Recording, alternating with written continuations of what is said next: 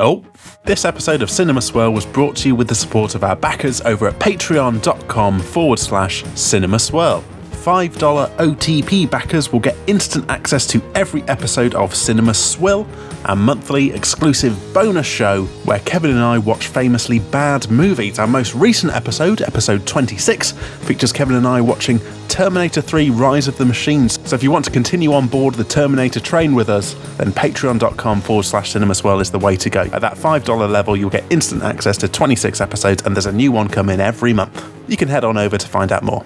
All right. Let's get swirling.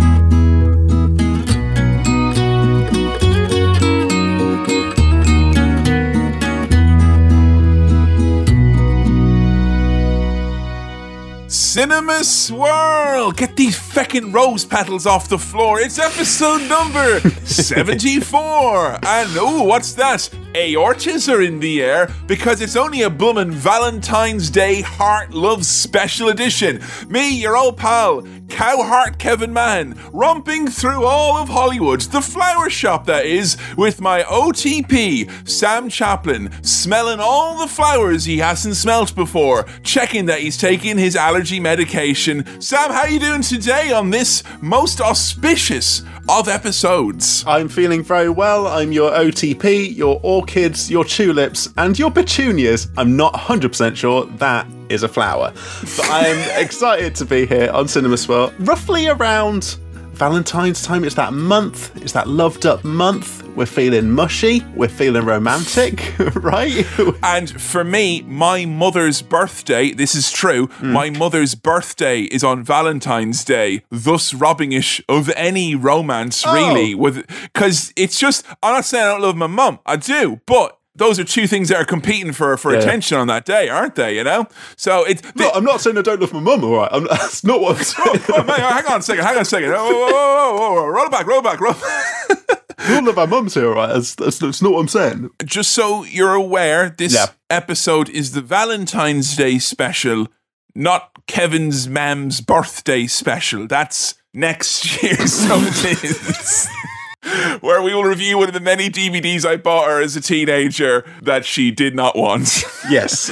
The Matrix. So this kind of ended up falling into place as a Valentine's Day special, by the way. I think we were planning to do this anyway. Our film du jour today, we were planning to do anyway. But it's just happened to fall around Valentine's Day and it kind of fits, right?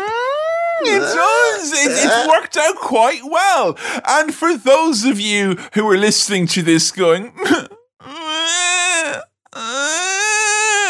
well, it's all right. We'll get through it together. If you want, you can watch the movie if you've not seen it. And you can be like Sam, you know. Or you could rest in the knowledge that there'll probably be another movie with a muscly topless man soon instead. And that'll be all right. Yeah. Oh, we're doing Bridget Jones's Diary, by the way. I'm sure you've seen Wait, what? Oh, fuck. A movie with a woman in it. We've been doing a lot of kind of bombastic, action-y, tough films, and it's a nice change, isn't it? Right? I imagine. I enjoy anytime we head outside of our comfort zone into another comfort zone, because rom-coms, nice and bubbly and fluffy, no, not like that comfort zone. Get out of here, David Lynch. You're not welcome on this podcast anymore. So here we are with a nice rom-com, Sam. We had a little bit of experience of these on the Swirl. Well, rom-com is short for romantic comfort zone, so I think we're all right there. No, it's actually Romedy Comantic is what it stands for. Oh yeah, sorry, I forgot. We have done some rom-coms before. What rom-coms have we done before? Pretty Woman has previously walking down that street. Yes. And it is technically a rom-com. Big. We did do Big. We did which Big. Is not all roms, of course, usually involve a man trapped in the body of a child, but you know that was leading into the That's where the com comes in. Yeah, exactly. Is romantic complicated? Isn't that what it was? We've touched on this area before, but not quite as in depth as we've touched on Arnold Schwarzenegger, for example, or, Am I right in saying as well, this is one of the few movies that could be argued quintessentially? We are watching a bit of Best of British We're having today. a bit of Best of British, as well as a Valentine's Day special, right? This is a Best of British special, mate. Best of bloody British. Sorry, Guy Ritchie, you don't represent all of the UK. That's the 52% over there. We're looking at the 48% today, and that's why we're in Bridget Jones's Diary. It's good to be here in bloody Blighty watching Best of British Bromcom. Always good to be in this perfectly normal country with you, looking at its perfectly normal movies. Yeah. Bridget Jones's Diary, though, what, if anything, do you know about this movie, Sam? So I feel like this is one that I've absorbed quite a bit via cultural osmosis. So I'm going to go through what I know about it. Okay, here we go. Based on a book. Okay. Based on a book. Presumably a diary. It's got Renée Zellweger in it, who... what else do I know her from? She went out with Jack White from the White Stripes for a bit. I love that you know stuff like that. Wait, she went out with Jack White for the White? Yeah. Wow. They were in a film together. Do I know her from other stuff? I'm not sure. I don't think so. Is she what we refer to here in cinema store? Is she a known quantity? She's a known quantity. She's a known quantity to you. Was she on the headlines? Where was she all the time? Renée Zellweger. Yes. Early aughts. Big deal. She was in Shark Tale. She was in Shark Tale and we did Shark Tale. There we go. We did. Yeah, we did. And that's good that we've linked our Swill and Swirl here now. That's very... Patreon.com/cinema-swirl. Not a regrettable... I hate when we have to plug a naff movie. Like, I really like... because you're like, whoa, Troll 2. Someone's like, oh, really? And they're like, Shark Tale. I'm like, it is good. No, it would be a lot of fun. It is good, though. Seriously. Yeah. All right. Seeing as she's a known quantity, yes, it seems as well. You know her possibly just from newspaper headlines and Jack White and Shark Tale. Yeah. Fill in the headline for me. Renée Zellweger in blank shock. Bridget Jones' Diary success shock. Because it was very big, good. No, but I don't know with that headline. Well, okay, so what I know about this film as well, a thing that I picked up and it's become a thing around this film, like big pants. Big pants. Big comfy knickers, like comfy pants. Uh-huh. Right? That's part of it, I think. And that the whole movie then? Most of it. I think it's just Renée Zellweger talking about pants, shopping for pants, buying pants. Yeah. Do you know when the movie came out? Late 90s, early 2000s? You are correct, sir. You are. It's around then. Just before the Iraq War, so peak Players Britain, pretty much. Right. When it was all songs in the street, it was nearly complete. It was nearly so sweet. It's when they were still going, things can only get better. Before they did the minor key version, which was all sad and distorted. Things have actually got worse. I know that Hugh Grant is in this. Is this our first Hugh Grant joint? I believe so. Yeah. Wow. Yeah. Oh, man. What are your thoughts on the Hewster? Well, I used to try and do a little sort of Hugh Grant impression that was basically just me saying the following phrase. Oh, here we go. Well, I won't even do it in the voice, but it was just the phrase, terribly sorry, bibbly bobbly, was how I'd get into the... You have just given the entire audience the fucking bluest podcast orbs. Good Lord, Sam. By not doing the thing. You set up your impression. Yeah. You tell us what it's going to be, and then you expressly tell us you're going to do the impression Son's voice, which is a lot of the part of the impression, some would argue. I've ready, steady cooked it. I've given you the ingredients. You can go and do it yourself. Make something out of that. No, just the kind of, terribly sorry, couldn't possibly, that kind of, that British apologetic thing. I bet that works a lot better on the Americans, does it? Yeah, because it's all the same accent, really, as long as you just kind of go, I couldn't possibly, sorry, that kind of thing that Hugh Grant Just so you all know as well, I did the entire last episode Terminator in my Al Pacino impression. I just didn't do the voice element of that impression was all, but the hand gestures were very much there. Yeah. I also know... Who else we got in there? Do you know anyone else? Colin Firth. Aha! Now that's a name familiar to your ear, surely. Yeah. Know of him. seen him in stuff. He was in the King's Speech, which I haven't seen, but I still know about. Am I right to say that, I don't know why, sometimes I feel this about certain actors, but if you were to ask your household, you'd probably say, in this house we like Colin Firth. Is that safe to say? Yeah, I think he's well regarded. Well regarded? Yeah. Same with Grant. Have you seen him in any movies? I must have done. I can't recall any of them off the top of my head. Same with Hugh Grant, although he was in Paddington 2. Hugh Grant was? Very good in that. He's been in some dramas. There was that, The Unbecoming or whatever, The Unknown, Beknowing. There was some on recently that had Hugh Grant in it. The Unknown HBO series, I believe it was called. He was in one of those ones. And you know what? Just don't bother tweeting, because we know. I'll figure it out. And also, as well, if you're thinking of tweeting it, someone just beat you to the punch. Damn. What? I thought it was the first. No, you're not. You're not. I think Hugh Grant's one of those ones who has a go at Piers Morgan publicly. He's one of those guys, and that I've got a lot of respect for that. Yeah? Yeah. He really swings for him. Not physically. He's like a top bloke like Clarkson. He'll go for him, But Hugh Grant he'll battle with his words, which are bibbly-bobbly, terribly sorry, couldn't possibly. What's his shtick? What's Hugh Grant's shtick? Polite, British, handsome, self-conscious, apologetic, British, awkward, clumsy, British, best of British. He's quite, I'm going to say this now, low-key one of the most turnaround beloved figures in Hollywood in recent years, because there was a point, I'd say 10 or 15 years ago, where his name was people did not like Hugh Grant for whatever reason. Well, he was a figure of controversy for a bit, wasn't he? He got in some trouble. He got targeted by the papers, and his personal life came under scrutiny and whatnot. Yes. But I think it's one of the things as well where, because he did a lot of those roles where you have effectively surmised what he did in those roles, and I think anytime an actor comes out and says, I was just doing the same ding dong over and over again, and then they do something remotely different. He's had a really good career renaissance for a man who was probably told in his 20s, your career won't last much longer because you're young, and that's what is the young, cute, British, polite man. Old, impolite British man, just as viable. Yeah. He's been able to spread his wings a bit and try all sorts of different stuff in his career renaissance. And that's why it's important for you, Sam, as per our agreement, that each episode you get a degree more rude as we go on in Cinema Swirl. Because that's how time works. I've been doing that anyway, so...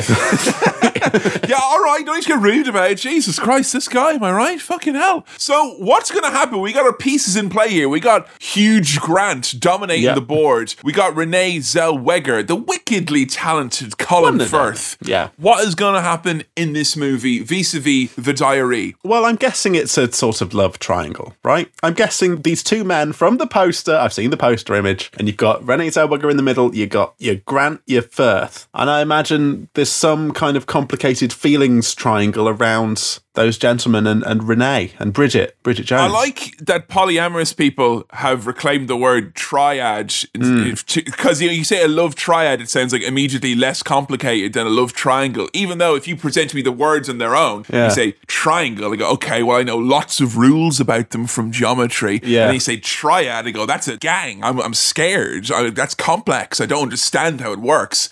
Put the word love in front of it, it becomes a lot less complicated and a lot more complicated respectively. I think you could do that with a lot of things, though, if you just put love in front of it. Love tank. No, it doesn't. I was trying to think of something scary.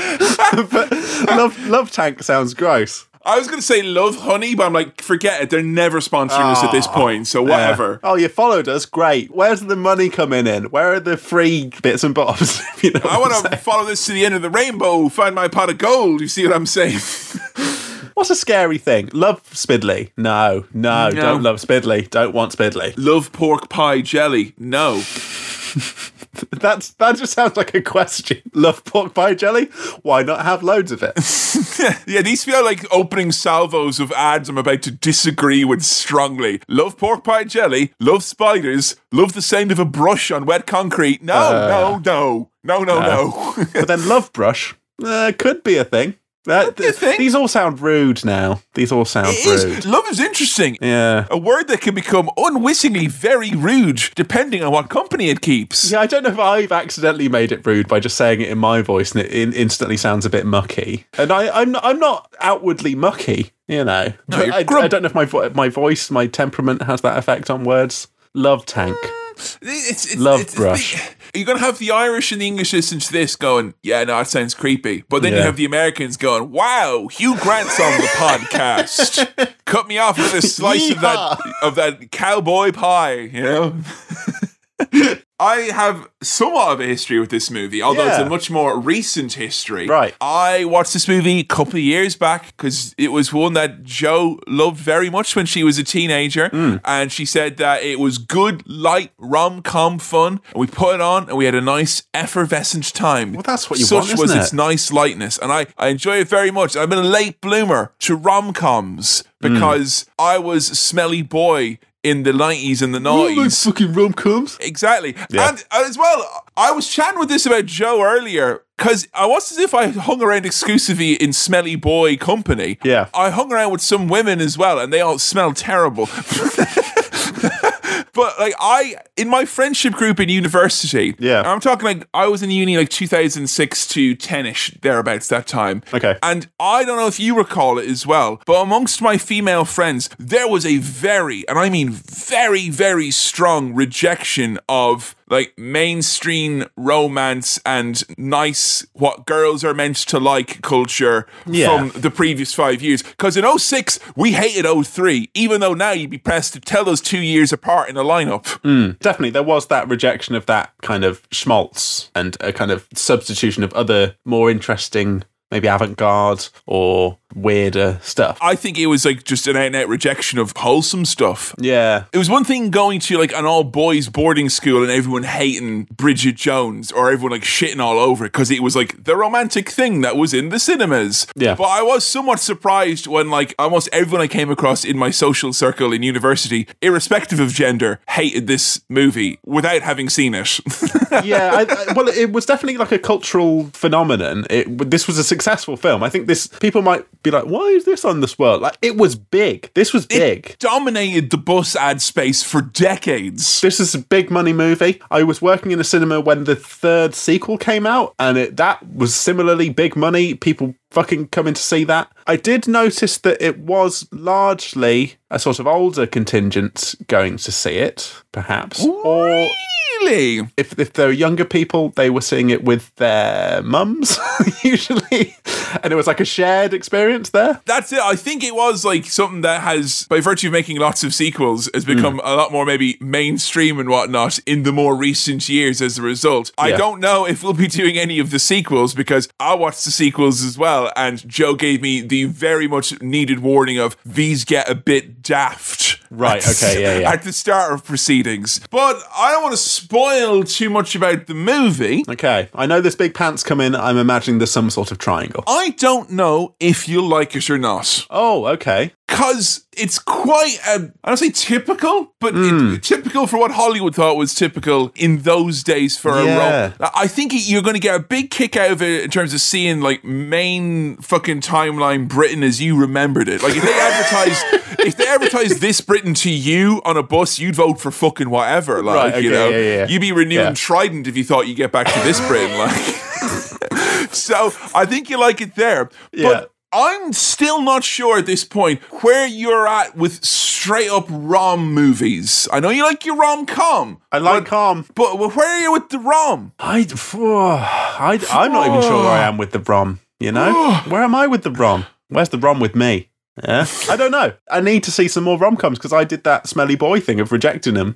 And I still haven't fully... I've come away from that mentality, but that doesn't mean I've seen loads of rom-coms. I'm similar. I've been slow to get onto the rom-com train, you know? Yeah. Although the fact that I saw Legally Blonde when I was a teenager gives me extra fucking bonus points. Yes, that's right. I was a modern man back then as well. Yeah, I don't even know if I'm in rom-com train station yet. I'm aware of the train. I've seen the timetable, and sometimes I've perused maps of the area, but I've not boarded... And I certainly haven't got a rail card. Well, you've not got a rail card, but you've got a mail bag.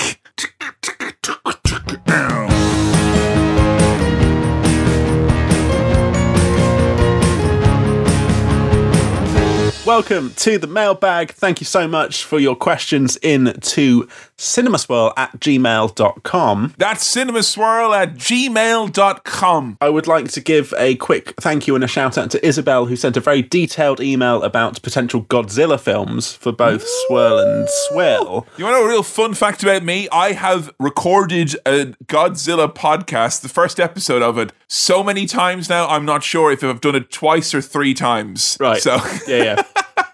Your Godzilla love is out there, and Isabel sent something in with examples of films we could look at to do with Godzilla, and just a really lovely email generally. That's something we might look into, but we don't have time to get into here. What we do have time to get into here, I really Kevin, appreciate, you're sticking up for the smelly boy contingent again, where you're like, we're meant to do a rom-com, and we talk all about it, and then you're like, by the way, we got a letter about Godzilla! Wow!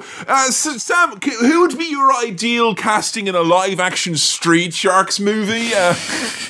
Could Vin Diesel play and voice all the parts? My point was, Kevin, it was a long, detailed email. And what we need here on Cinema Swirl sometimes is we need kind of quick, fast, bite-sized, to the point kind of questions here. We're a kind of, buzz around situation going on Cinema Swirl. That's why this time I took to Twitter to try and get some questions. Yeah, I know you're not big on the socials, right? I know you're a big fan of cinemaswirl@gmail.com, but cinemaswirl@gmail.com. what I thought I'd do is I'd put out the call on Twitter this time and see what we got from Twitter. Bite-sized little chunks. Only 140 characters I've 280 characters now. Only 140 characters. 280 characters now. Brevity on that Twitter there. Brevity. Yeah. Stephen Fry got stuck in a lift, didn't he? And what Twitter, eh? Mad. When did you see the first tweet with a paragraph indent in it, and did your blood run cold like it did mine? But hey, the names that we've got, I've had to use some of the actual Twitter names, so it's going to be interesting. Dr. Get Me writes, these are, even with your confrontational fucking Twitter handles, like, come get some. Dr. Get Me writes, I don't want to. This is a great question, actually, and it ties into current world events, but okay. You have free choice for the first film you get to watch in a post-lockdown cinema. What's it going to be? So we're allowed to go back into cinemas. You can watch any film you want in a cinema. What are you going for? I think I'll probably go with the new Bill and Ted movie, simply because I didn't watch it in the cinema. Yeah. I've resisted all urges to go to the cinema during. Remember when they opened up for that week or whatever it was? Yeah. Open your mouth. This'll work. And we're all in the same room, is it? Yes. Good. Yeah, that's very, very good. Okay. Very good. Yeah. And the cinemas and how much piss is in them. Is it the regular amount of piss?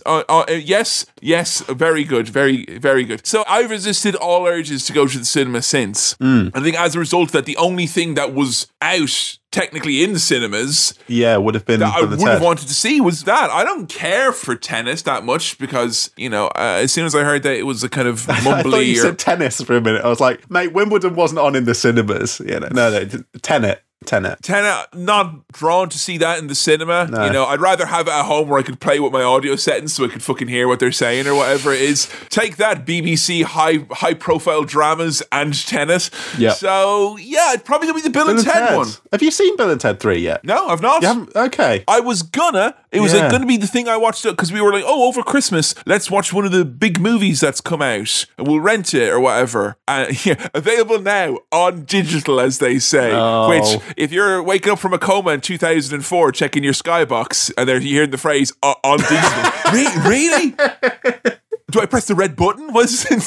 That monkey ad campaign must have really gone down a treat for them to get these kind of deals. So my choice on this, on film to watch in the cinema post-lockdown, would be Parasite, because I've only very recently watched Parasite. Oh, it's good. I watched it at home on telly, had a good time. It's an amazing film. I loved it. I thought it was brilliant. I immediately wanted to watch it again, and I then got sad that I hadn't had the opportunity to watch that in a cinema, because I think that would have been a perfect thing to watch in a cinema. I would have had the opportunity, because that came out, late 2019, early 2020? Yeah, there was actually the last 2 movies I remember seeing in the cinema, because we were asked recently on something what the last one was. It was The Lighthouse. And the second to last one I saw was Parasite. I saw a screening of that. So I kind of feel like that's good enough cinema that it'll probably do me for a couple of years. So bring it on, Lockdown. I don't give a shit. I would have gone for Parasite, and I probably still would go for Parasite if it is screened again, especially if they do the black and white version that I've heard about that they do. So that would be my choice. Now, Kevin, it's a musical podcast, right?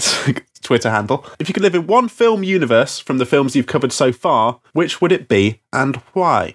Film universe. Yeah, now I can go with my answer first if you want some more time to ponder. You hit me with yours. Let's see what we got here. I was looking through our swirls, and there's a lot of them are grounded in this universe, and I don't want to be in this universe. I mean, we've had some flights of fantasy, and sci-fi, but the one I went for was Who Framed Roger Rabbit, because I want to enjoy the chaos of cartoons and real people living side by side. I think that would be fun. And I think what's nice about that as well is that if you are terrified of the cartoons, there's like non-cartoon parts. If you want to immerse yourself into fucking cartoon land, you can hop across the bridge. Yeah. And there you go there. You'll be absolutely fine. That's not bad. I think you get sick of it though. What I want to do is I want to see what living in a world where cartoons and humans coexist looks like from a first-person POV perspective in 3 dimensions. Because I imagine that's fucked up. Like, those are flat 2D characters. Walk around them, see do they continue to animate? I just want to see that. Someone should have asked Bob Hoskins while he was still with us what he saw. What did he see?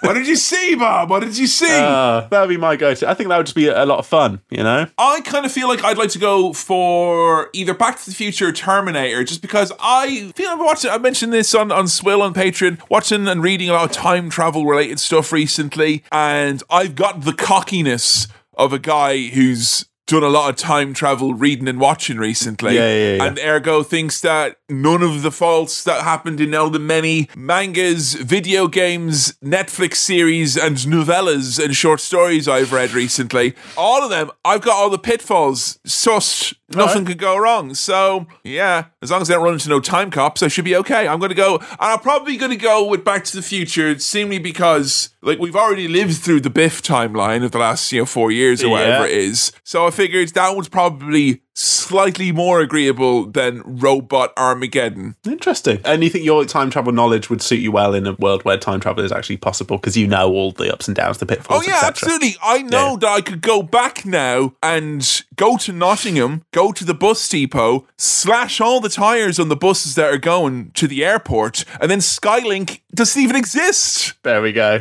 Yeah, it has very much been pointed out to me that Skylink... I thought you did it on purpose. That's why I was laughing. No, I just didn't. It was in my head. Skylink is a bus route. We've become so Nottingham-centric recently on this podcast. I thought it was 100% you were... No, I wasn't being a dick. I just generally...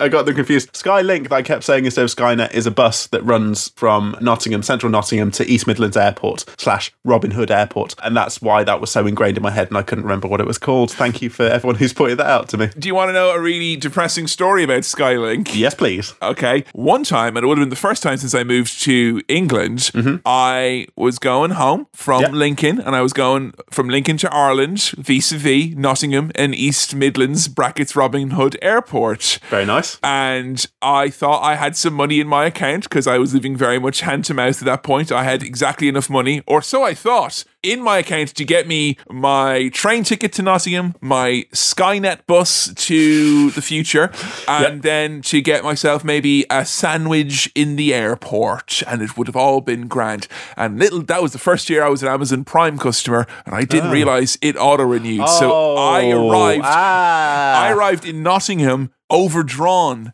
So I went to get my Skylink thing and my card got bounced back. And because I was an immigrant, I wasn't entitled to an overdraft. No. So I had to go into my pocket, take out my 3DS. I had one game in there, Mario Kart 7. And I had to, I went over to the GameStop. You traded in Mario Kart 7? They gave me £7 for it. So I had £2 change for my Skylink to get to the airport. And you know what? That is probably the best Mario Kart I'm going to say now because I've been affected emotionally by it.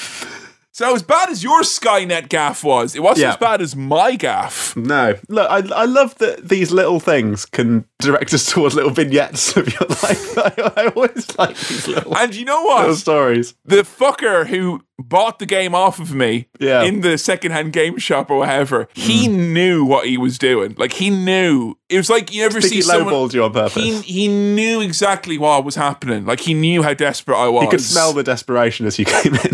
Is that too many people come up to the counter with their DS, put it on, take out the game, and are like, I should have gotten a sweetheart deal. I did not. No. Well, thank you very much. It's the musical podcast for that question. Final question here. Final question. It's a quick one. Quick fire. It's the Valentine's Day question. Gavin writes, if you had to choose a movie to watch with someone on Valentine's Day from what we've covered on Swirl or Swill, what would you go for? Now, this doesn't have to be what's the most romantic film we've done, but what would be a good Valentine's date movie of what we've seen? Now, my go-to answer for this... It sounds weird, and then you go, Akira, man. You show them Akira, and then they'll know if they're cool or not.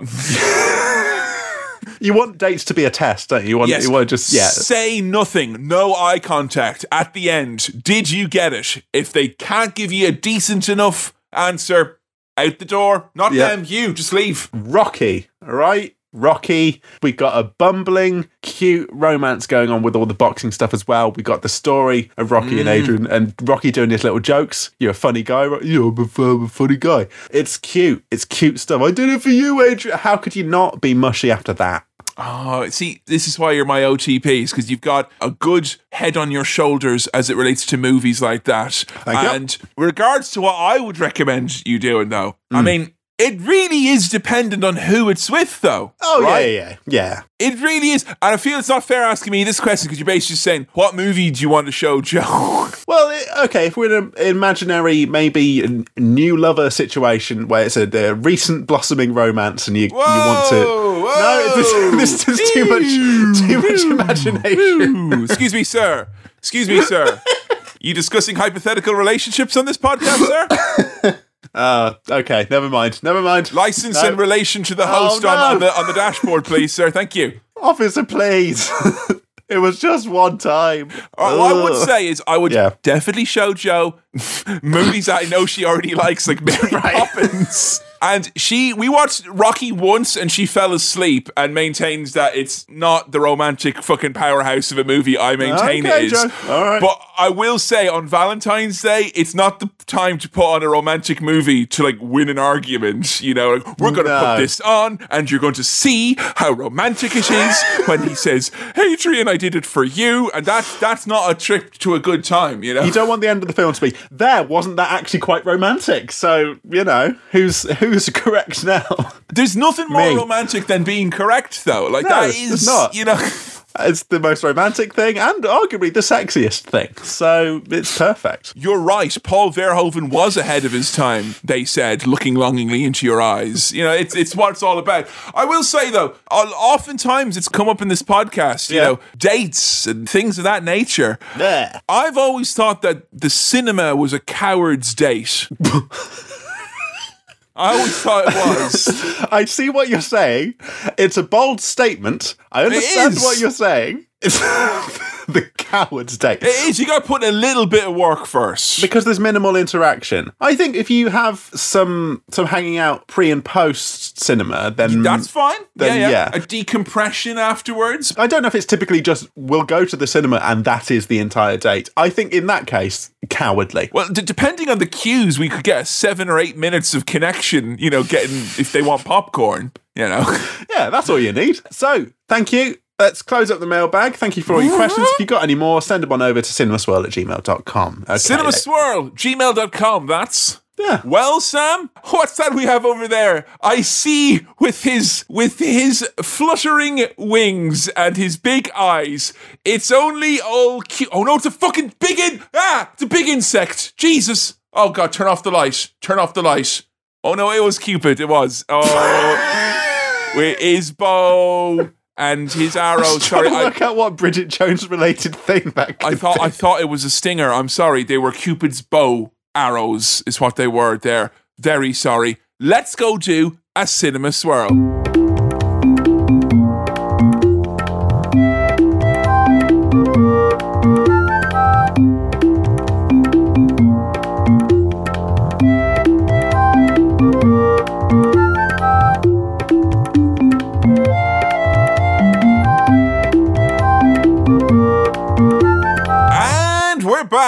Sam, initial gut reaction to the Diary of Bridget Jones. Yeah.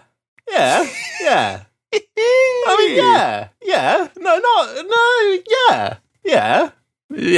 Oh, yeah. So these are yes, as in the initial gut reaction. We can confirm Sam has had one. He has told us now. Yeah. Is that positive as it relates to it being a movie? That you had a fun time? Were you laughing? Were you oohing? Were you on? What was going on? I laughed. I felt some emotions. Emotion? Yeah, there was a bit of emotion in the ocean for me. There was some emotion going on. We've had strict discussions about this before. There was to be no emotion on this podcast. I was feeling that sweet emotion, and I'm not afraid to say it. I was feeling some almost nostalgia for a different time, and then almost some, how good that we're not in that time anymore for a time. Whatever the opposite of nostalgia is. Quartz-tinted glasses, I believe, is what it might be, Sam. Yeah. Looking back, and you realise just how not great it actually was in some respects. There was a bit of all that mixed into a film where I felt like, yeah, that was all right. Yeah.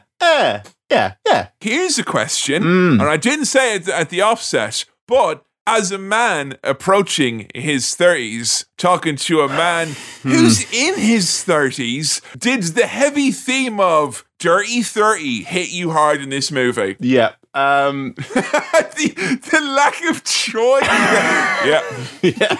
Yeah. Move on. And sir, you were aware that you were illegally parked? Yeah.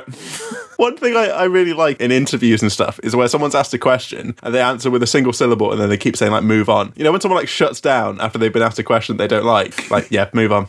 No, we're done. Yeah. Okay, great question. Next one, please. Yeah, no, something hit me where, I mean, when this came out, I would have been 10, right? Wow! Look, we'll have younger listeners who won't have even been, maybe not even been around when this came out. But I was 10 when this came out. And to me, the idea of Bridget Jones was always this sort of, not older woman, but like a woman. But now I'm basically Bridget Jones' age. I'm facing the same Bridget Jones stuff. You remember this from a kid and being like, it don't get much more older than 30. And now you're looking at this going, maybe Sylvester Stallone had a point when he wrote Life Begins at 60 in that special magazine for men who were over the age of 60. I think it was vaguely around as a cultural thing, and I was like, oh, that's, adult stuff. Not adult stuff, not like pervy in a pervy way, but like, grown-ups dealing with all their grown-up problems. And now I'm like, oh no, that's where I am now. That's where my life is now. I'm there now. That's me now. Would you like some meaningless platitudes from someone who is well into their 30s now and enjoying every second of it? Please, because I'm not there yet. Nearly there, but not there yet. Age is just a number. Now, it's very important. It's very important that you speak very quickly after that as well. You don't leave a gap. Because if you say, listen to this now,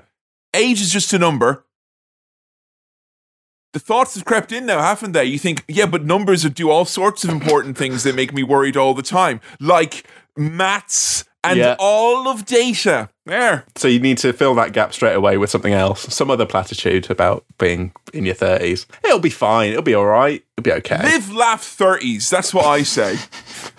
Well, that's what I'm preparing to do. Not there yet. Still clinging on to the late 20s for now. But it's going to come up and it's going to hit hard, I imagine. If Bridget Jones is anything to go by, your 30s are terrible. Yeah, but you can view it like this, right? You are going to be going into an early blank, I know you'll be thinking, I'm downgrading to a car I don't like. Yes, but it's in a colour that you like.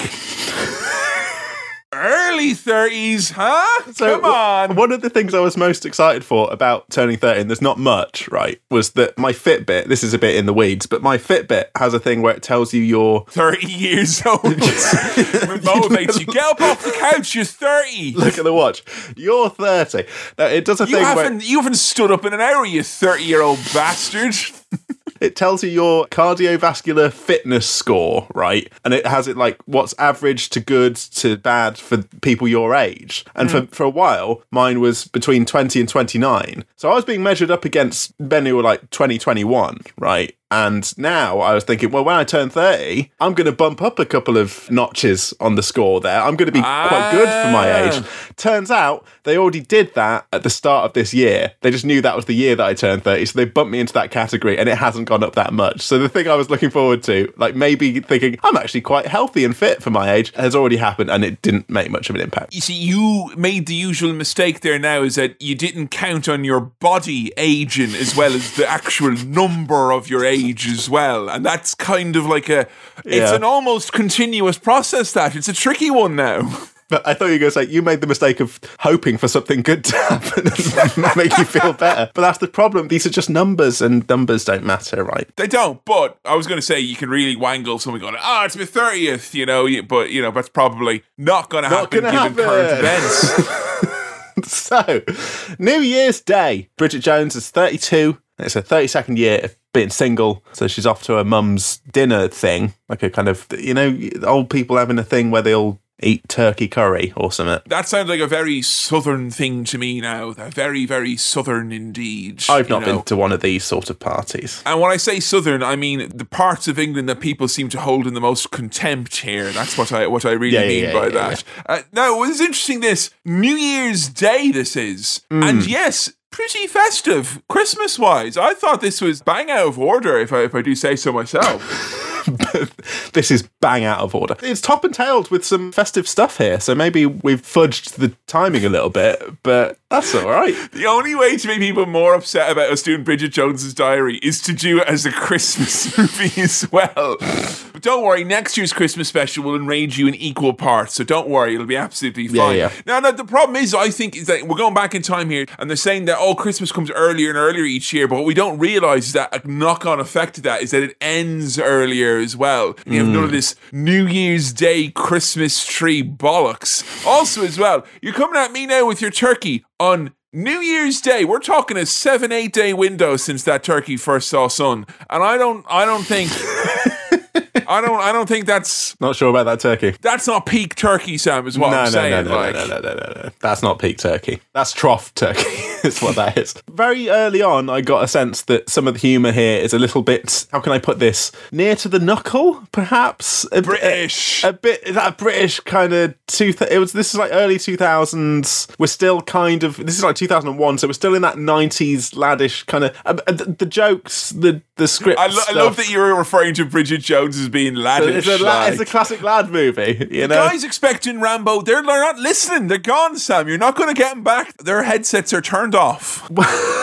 There's a line that Bridget's mum says that is about how she's dressed. That I, as my, 2021, with my attitudes and my eyes, I don't even want to repeat it. It's all a bit like, oh, geez. And there's a pervy, bum-grabbing non-uncle uncle and things like that. Oh, remember back in the day, though, where you could have a pervy uncle and it'd be all right. Now it's all, you can't have a pervy uncle. Like, what's going on? Well, it's not saying that it's all right, but even then, it's very clearly positioned as this is bad and wrong and not okay. But it's not for shock laughs. That was for a laugh. That was literally for a laugh of familiarity. Yeah. And there is another joke that the mum uses. And usually my rule in Swirl kind of is like, look, if they make a dodgy joke or a dud joke or a guff joke from around the time or whatever, I won't try and pay too much attention to it. Yeah. But they did use this joke about, I think, is it Mr. Darcy? And he's separated from his wife, and his wife is Japanese. And then the mum says offhandedly that they're a cruel race. And I thought, that's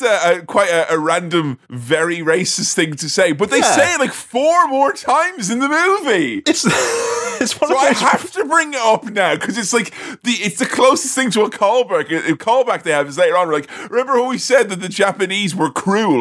Way, I don't even know if Act 1 is even a horrible racist stereotype that exists. Does that fall into the category of xenophobia and not racism, I guess? Perhaps? I don't know, but it's strong. I don't mean to be like, oh, this is too much for me, but it lays it on thick straight away. But that's not to say that things aren't funny. The idea of the height of sophistication being gherkins on cocktail sticks and then the mum bringing out a plate of gherkin. Something that's very funny about the green colour of a gherkin on a kind of china dinner plate with sticks in it. The funniest thing for me was her using the phrase mini gherkin, and I was like, they're called cornichons. Come on now. I know what you've got there. And then the gherkins that were circulating were most certainly not miniature. Those were full size as far as I was concerned. The gherkins that were circulating, were they perhaps gherculating? Well, hey! Good night. Now, I want to address the big rumour from the offset here now. When we get introduced to a literal Mr. Darcy, Darcy, as played by Colin Firth, who somehow in 2001 is both younger but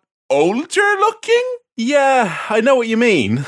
He doesn't look old, but he looks old. Yeah? He's more weathered appearing here, like, kind of, you know. He's more shop-handled than he is in more current times, I think. Now, I need to address this rumour. I know usually people listen to Cinema Swirl for, like, the heavy hitters, you know, your Blairs, your Miliband's, your Camerons, etc. Yeah.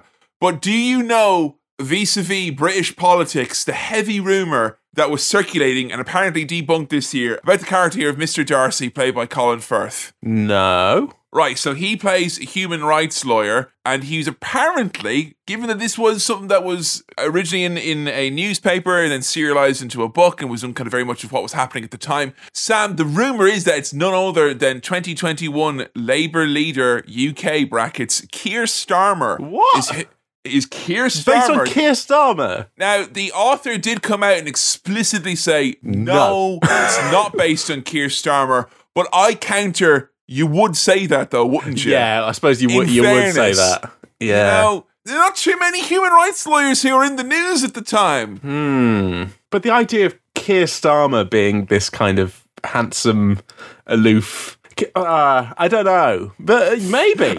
Are you saying hashtag not my Keir? Like, you know, you want a slightly bloated, confused man, like... I'm not saying anything about Keir's appearance, but I don't see it. But that could be the case from the book that was based on Starmer and his charm. Keir Charmer, more like. Thank you. I think you should edit that bit out. I think that's wrong. Like that you said that. Here's the thing, right? I didn't think there would be. I've seen this movie before, and I was aware of the rumor. But this time, now I'm living in a world where the author completely debunked this and was really adamant that it wasn't the case. Right, yeah. You might as well have just digitally inserted Keir for Starmer. the 30th anniversary Keir Starmer in there, you know, Union Jack and all, waving it. So it was a different watch for me this time. Right. Yeah, that has coloured it for me now. I'm kind of thinking, that's completely changed my perception of what happens here. I'll tell you what it is, though, as well. You can tell, Sam, because he's got bad banter. Yeah, bad banter. I wouldn't want to have a pint with Mr. Darcy. Bad banter. Not got my votes. Yeah, so Bridget's mum is trying to set her up with this Darcy fella, this Keir Starmer fella. I mean, Colin Firth, very handsome, right? Oh, yeah, he's a handsome man, yeah. A handsome guy. But the thing that Bridget is genuinely put off by the fact that he's wearing a dorky Christmas jumper. Come on now. We have a lot of narration going on here, so we hear a lot of Bridget's thoughts and presumably her diary over some of this stuff. And her being like, oh, perhaps not, when he's wearing the jumper, as an actual thing that might be off-putting, is, oh, come on, nowadays, that's a tick in the yes column. I thought you told me they were going to be the good old days. I didn't realise there were bad old days as well. Yes, bad old days where your charming Christmas sweater, far being from like the mainstay of Christmas and landfills, was actually something relegated to be worn by stuffy freaks like Mr. Darcy. So stuffy freaks.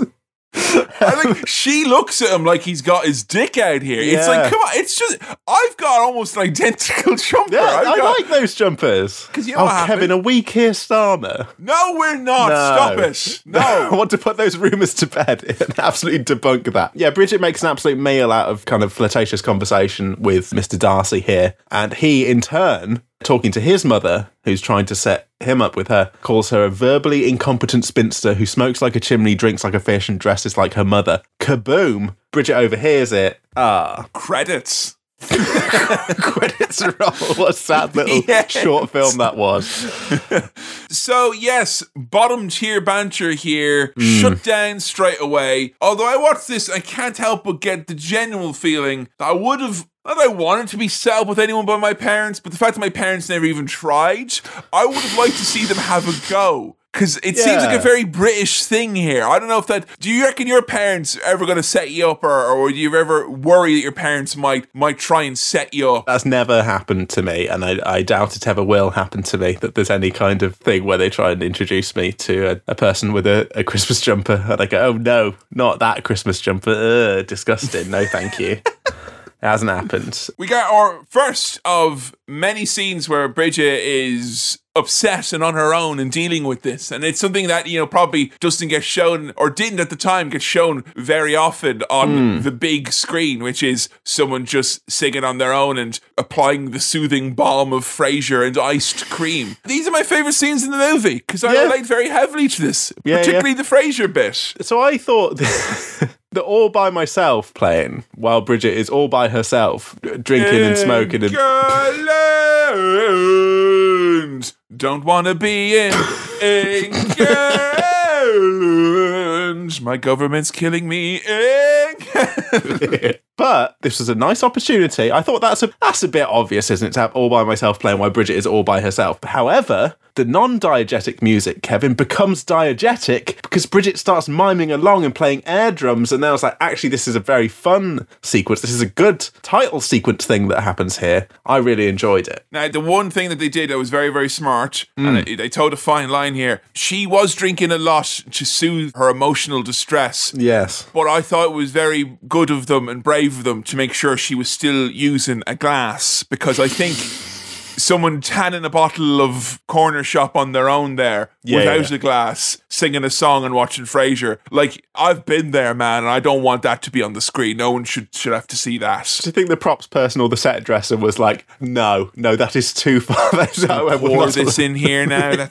I will not allow it. Bridget is writing her titular diary to keep herself on track now. So this has kind of spurred her on to motivate herself to get her life as she sees it in order. And of course, if this was in 10 years' time, she would have started a blog spot. Or if it was 20 years' time, she would have... Actually, it was 20 years' time. Instead of starting a diary, she would have taken a break off of Twitter. That's what would happen instead. That's the equivalent now of like starting a diary, is like stopping doing that instead. You can follow us at Cinema Swirl as well, and I'm at Kevin Mann, and Sam is at Sam Chaplin, Twitter. Yay! Twitter. But Bridget's first focus in her getting on track and sorting things out is weight loss. The stuff that we're going to talk about here is two bloody blokes. Right. It's going to be interesting. The perception then that, the perception now, beauty standards for women then. Oh, right. I'm very glad you brought this up, because I was watching this like a fucking idiot, and then right at the end of the movie, I think, because she starts weighing herself in her diary. Yeah. And she is like, she writes down how many pounds she is or whatever it is. And of course, very British, writing down how many pounds you are. She's not a fucking professional wrestler. Where are my stones at? Like, come on, make it relatable. So Joe came in towards the end where it's like over Christmas. Yeah. Spoiler alert, there's another Christmas coming. Spoiler alert, Christmas happens. 2022, there's another one coming as well, lads. Yeah. Don't you worry. But there's a part where it's meant to be like, she's crazy, like she's eating so many. It's like, I've eaten 1,000 mince pies and I'm 140 pounds. And Joe came into the room and she's like, do you know how much that is? And I go, I don't know, like what, like 9 stone? She's like, it's like 10 stone. And I was like, wow, okay, well, that's not particularly heavy, is it? She's like, no. And she told me, this was very alarming, she said pretty much out of every girl she knew who saw this movie when she was in school, that she said around 70 to 80% of them had some sort of like troubled takeaway from it, where they either had some like issue with their body, or they felt bad about or they became a bit more obsessed about their weight, or they just started weighing themselves when they never did before, or in some cases it was like, more severe, like body dysmorphia, or like kind of eating being dysregulated or whatever it is. So like, it is very easy for us as top blokes to be watching this, and that could easily go by the wayside, because it is just peppered throughout. She's like, I'm obsessively keeping track of my weight, and they're like, yeah,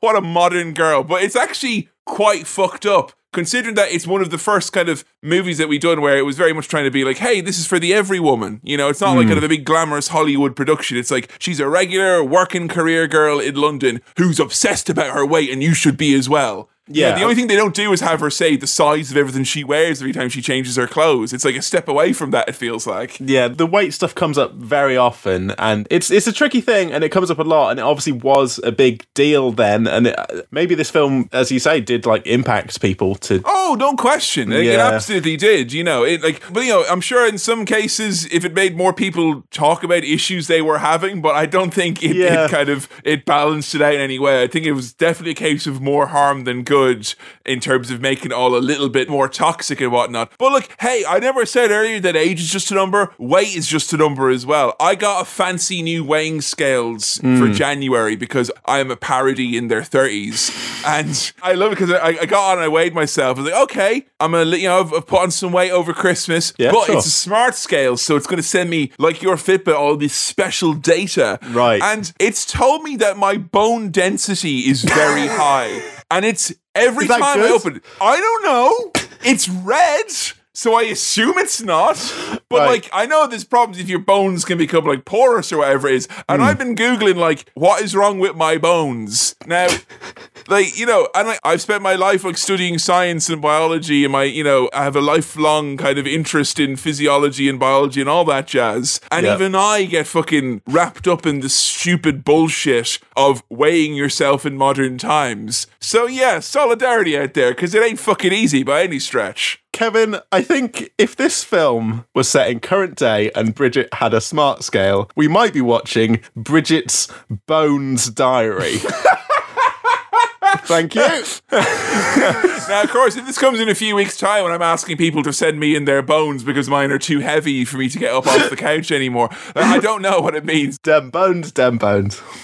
Yeah, so there's a lot of weight stuff coming up. We'll probably mention some of it, but yeah, it's a bit. It speaks to when this was set, I guess. I know that issue hasn't gone away, but it seemed particularly bad. I remember some of that stuff happening in Love Actually that I've seen as well. Stuff with Marty McCutcheon. A lot of the charming British films at the time where they were like, oh, Jerry sorry, bibbly bobbly, lots of bad things. That type of business. Well, speaking of bibbly bobbly. Oh! Yeah, Bridget fancies her boss, who is... Bibbly bobbly's on the beat. Who is it?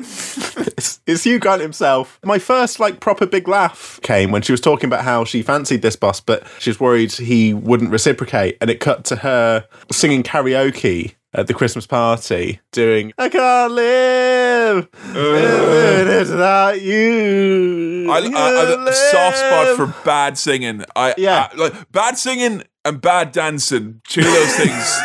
So always funny to me. And when they come together, oh boy. Now I think that could be a bit much. Bad singing and dancing. I don't want you all singing, all dancing. I want bad singing or bad dancing. So Bridget's trying to impress her boss. She's writing in a diary that, she shouldn't be flirting with her boss and all that, but she's trying to come across as little Miss Fancy Pants, talking about, oh, thank you, Professor, whatever his name is. And Hugh rumbles her with his professor knowledge that professor's been dead. So... Have you ever pretended to be on the phone with someone? Yes, but not for this reason. Not out loud to anyone else. But I used to have this thing where if I would ever need to turn around in the street. Oh, here we go now. If I was walking in a direction and I felt like I needed to go back the other way.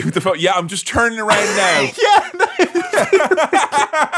I'd have to come up with either being on the phone and be like, oh no, the meeting's back in the other direction, then turn around. Or look at my watch, as if my watch was going to say, I haven't got time to continue in this direction, I'm going to have to head back. I'd always have to do some signal. You're a video game character, like your watch is your waypoint. Oh no, sorry, it's the other way now. I have to go back. I'd always have to visually signal that I'm turning around. I don't know if I've ever pretended to be on the phone to trick anyone into thinking I'm smart or for any kind of japes or foolery. Yeah, you're layering your deceptions there. Yeah. That's too much, I think. I mean, I used to try and do it now and then when I didn't have a fancy iPhone. I only had an iPod Touch, so I'd be like, oh, who's calling me? Yes, Tiny Tower? This is... This is Mr. Man, yes? And these temples, you're running through them, I hear. Okay, interesting. Hey, Sally Phillips is here. I know Sally Phillips. And there's nothing quite as frustrating as watching this movie's scenes with Sally Phillips. And you're like, come on, Sally, do any of the... Come on, give her a line. Please. Like you get Sally Phillips, who genuinely I think is one of my fucking top comedian actors, whatever. She's fucking hilarious. I will watch anything she is in. She's brilliant. She is the all-time greatest Taskmaster contestant as well, as far as I'm concerned. And if the best thing you come up with her to say is fuck, like come on now. I mean, her three friends, I'm not sure they have that many dimensions to them. But together they form the semblance one of polygonal shape. I assume that's kind of intentional, I guess. and they don't have time to delve into those characters, really. And they're just kind of supportive friends, and they've all got their little individual quirks. The kind of flippancy with which this movie treats the concept of friendship, where it's kind of later on, like in the end of the movie, when like the friends come to save her, and she's like, yeah, guys. All right. Like, Bridget Jones's Diary as a more modern tale, where I think most people who would kind of empathize or relate to Bridget Jones or whatnot, I think they wouldn't have like a circle of the coolest, sexiest, supportive friends ever. And like, yeah, I don't want to hang out with you tonight. Goodbye. Yeah. Check out these 2001 modern elites as well, doing things like buying phones and eating Mexican nacho tortilla chips with avocado sauce. It's the new millennium, baby. We can do what we want here. Including smoking as much as we fucking like. I was like, what's that third dish? It was a trough of cigarette butts. Ew. It's so easy to forget there was a time where you could just smoke in public, like restaurants and bars and things and stuff like that. It's weird, isn't it? I always think, and if you're a smoker and you listen to this and you probably think, oh, fuck you, I miss those days so bad. But I'll tell you, by the time I turned 18 in Ireland, they had already put in the anti-smoking in public places laws. And I was like one of the first places in the world to do it. And there was fucking uproar about it. But you know what? I was very happy that I managed to go most of my life not having to deal with the scourge of secondhand smoke, because I'd be pissed off. Going back in time, just be careful. You go in there, you're going to be like not enjoying your meal, folks. Because unless you're eating that trough of cigarettes, you're not going to taste that guacamole. Speaking of time capsule type stuff, Bridget's getting MSN Hotmail messages from a Hotmail in her office. Hey! Hugh Grant. I will say, Hugh Grant's hair defies explanation. Oh. Good hair on that guy. Good head of hair on him, that fella. The only way I can describe his hair, and I am speaking from personal experience, is if you've had a lot of dandruff. No, stop. Okay. I'm just saying, a very large quantity of dandruff, and you really had to, like, you get the nails in, like, you really scratch it out, and you scratch and scratch and scratch. You get all of it out. It's all gone. And then afterwards, inexplicably, your hair looks really good. That's Hugh Grant's hair. Have you ever happened? Yeah, you know what I mean, right? Good explanation. Has to be of a certain length, is what I'm saying here. And a certain crust as well has to have formed. If it's too early, it'll be raw and it won't be good. How have you managed to make, speaking about Hugh Grant's hair, kind of disgusting? A great talent that you have. So these two are kind of flirting back and forth about like how Bridget's wearing a short skirt. He's saying, oh, terribly sorry, bibbly bobbly, your skirt appears to have gone missing. Ha ha ha ha ha, send. And she's like writing in her diary that she needs to stop flirting with this guy. Don't make a thing out of this. And she's looking around the office like, should I be sending these messages to him? And then the next day she's wearing a bloody short skirt and being dead flirty. So I thought this was a setup. You know, the first time she's sending those messages back and forth and he's on the phone. I thought someone else would be messaging her, or it'd be a goof, or like this was gonna. But no, it's genuinely just her boss is flirting with her, and they're making jokes about how not okay it is. That at least happens in an episode of Cold Feet, if not at least 2 or 3 other British movies of some sort. Because the idea of a British office where someone fucking flirts with someone and then they flirt back, and that's it. That what? No. Yeah. I think I've been have had that like Pavlovian conditioning to expect some sort of twist there, that one of them is not talking to who they think they are. I moved to this country because I was promised there would be crumpets and misunderstandings, and I thought I would never get sick of either of those things. Oh, I tell you what, the best flirty line that she uses, this is fucking great. Yeah. Shut up, I am very busy and important. Yeah, I've used that one a few times. That's one of my go-to lines.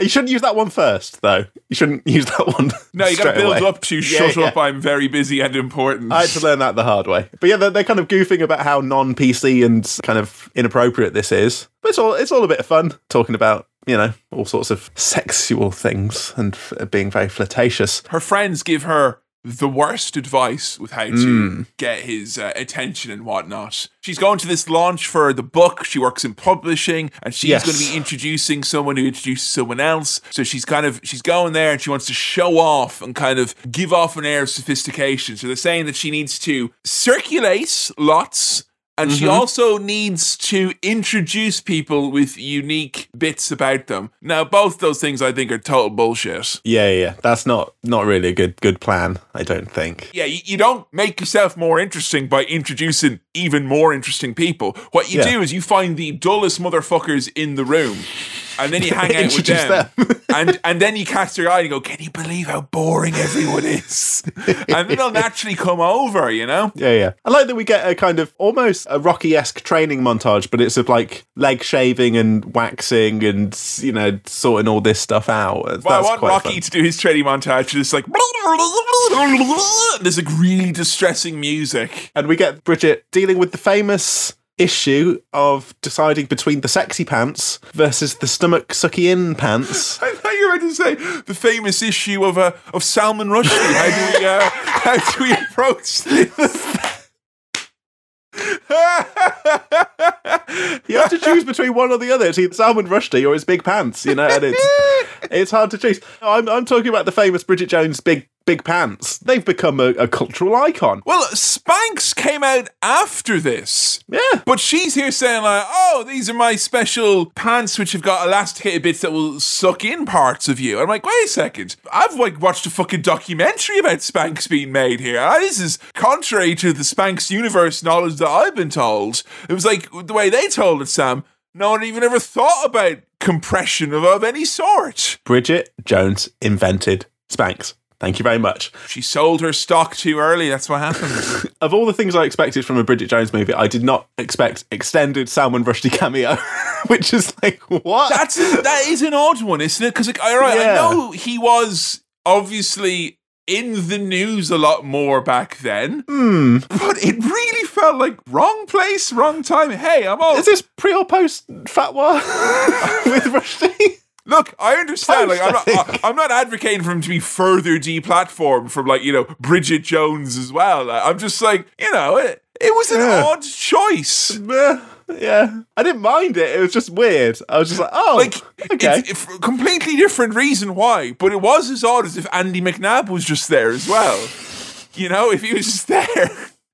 This book launch is a bit of a nightmare because also we get Colin Firth. He's here as well. Uh-oh. And we get a little fun thing that I think there was a film that we saw this happen in. There's a thing I really like in films. It's a sequence where you get a kind of imagined run through of what's going to happen, presented as if it is happening, and then you sharp cut back to, oh, maybe I won't do that, and then it might have been bloody King Arthur or something, where they're kind of imagining what happens and they cut back to, okay, let's not do that, or something. You mentioned fucking Shark Tale, and now King Arthur. See, no, all right? Just King Arthur, a classic British film. Fuck me. Belongs up there with Bridget Jones. Bridget Jones, King Arthur. Birds of a feather. Give us our British Shark Tale already, with all the British fish who are happy fish in our waters. She does a monumentally terrible job at introducing people. Yes. And, like, if there's one thing I could say I could confidently do, and I say more so than podcasting anything else, it is introducing people, because there's something about having the ability to have all the pomp and circumstance and ability to do a little bit of showmanship, but no pressure, because it's like you're just introducing someone else. It's all on you. Yeah, no one's there for you, so therefore you can have fun introducing other person and make that as fun as you want it to be. And you might ask, oh, Kevin, shouldn't you just be a compere? No, because I don't want to ask people what they've done for a living.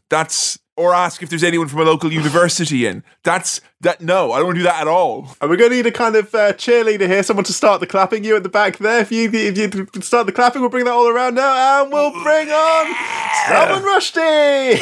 Here he comes. No, it's not Salman Rushdie. Although Salman Rushdie, very nicely, he does a little joke, because there's a bit where Bridget Jones, to try and show off, ages ago on that call to Hugh Grant, says that something is positively Vonnegut-esque, as in like Kurt Vonnegut. And then we hear Salman Rushdie bullshitting his way through a conversation saying that something's positively Vonnegut-esque, and Hugh Grant's like, yeah, whatever, I don't know what you're talking about. And I'm like, all right, fine. Yeah, I know so much about Salman Rushdie, like so much. I know nothing. Now, you saying that has just undermined what I was doing. Now people are going to think I do know about him. Okay, so now what are we going to do?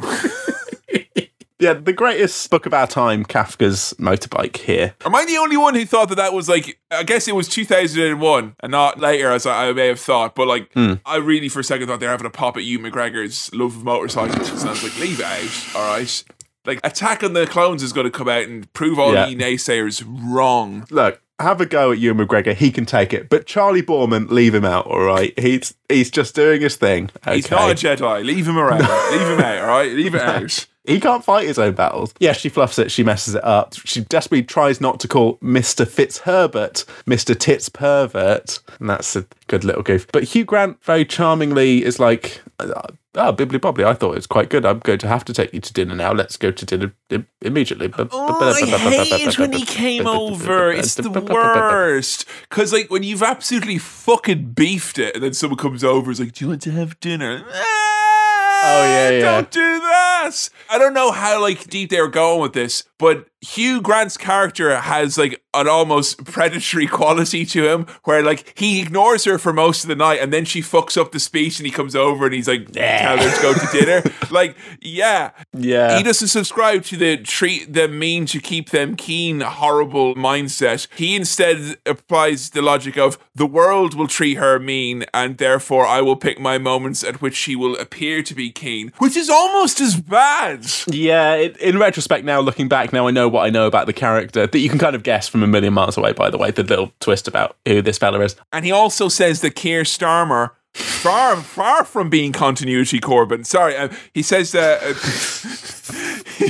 he says that Mr. Darcy actually did the dirty with his fiancée, and that's why he hates him. He's a rat. You should avoid him at all costs. Yes, they were Cambridge buddies, and he only shagged Hugh's missus. And so and again, the reason he's doing this, it's not the real story. It's because he is already identified, before Bridget even has, that he's a potential suitor, and he's like, cut it off there. Ooh, all the tricks of 2001 he's got here now.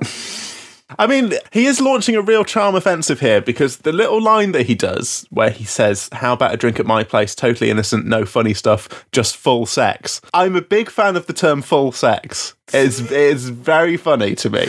I don't know why. When I think full sex, I just think full breakfast, like, like a big plate, like, full sex followed by a full English. Like, after that sex, you're going to hold up a plate like retarding or something like.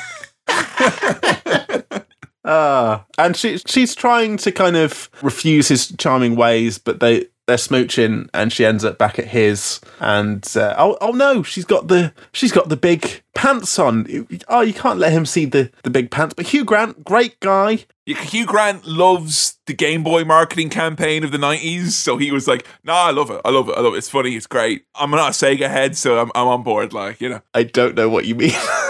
Oh, right. There were this, for those of you listening who may be from a younger generation, or maybe were beating up people like me when you were in school, there was a special ad series for Game Boy when it came out in the 90s, kind of rude dudes with attitude phase of everything is smelly and like, hey, buy this new thing from Nickelodeon. It smells like dad's shits or whatever it is. And they did a thing where it's like, you can get a Game Boy for like, 70 quid, or you can buy this massive pair of knackery old pants that smell as shit. Right, yeah. Whereas Hugh Grant was like, oh, I'll take the pants. Because he, charming guy, makes it non-awkward, jokes about it, relaxes her, says he actually quite likes the big pants. So he's, what a charming guy. And I was going to say, what was it like, Sam, to see Hugh Grant playing a different role? He's not. He's playing the same role. That's the devious thing. Yeah. He's Hugh Grant playing someone playing Hugh Grant is what That's it, exactly. He's playing the Hugh Grant character to get away with stuff. Little interesting filmmaking quirk here that I really enjoyed was, those little stats about Bridget that come up, like the weight and all how many cigarettes she's having and all this stuff she's putting in her diary. The bit where they're like flashing up on the screens at Piccadilly Circus behind her. It's a nice way to integrate that into the environment and make it, and not just put, some overlays on the screen. I thought that was quite a fun little way of doing that. And I'd like to call out just a little fun filmmaking thing that goes on there. Well, I like to call out something else about this movie. Now is as good a time as any. Sam, when you were watching the movie, did you notice anything about the title, like Bridget Jones's Diary and apostrophe placement? I've got to label this episode for release. I've got to put the apostrophe in the right place. So where would you think it should be? So her name is Bridget Jones. Yeah. And it's her diary. Your options are as follows. Okay. After the S, an apostrophe and nothing else.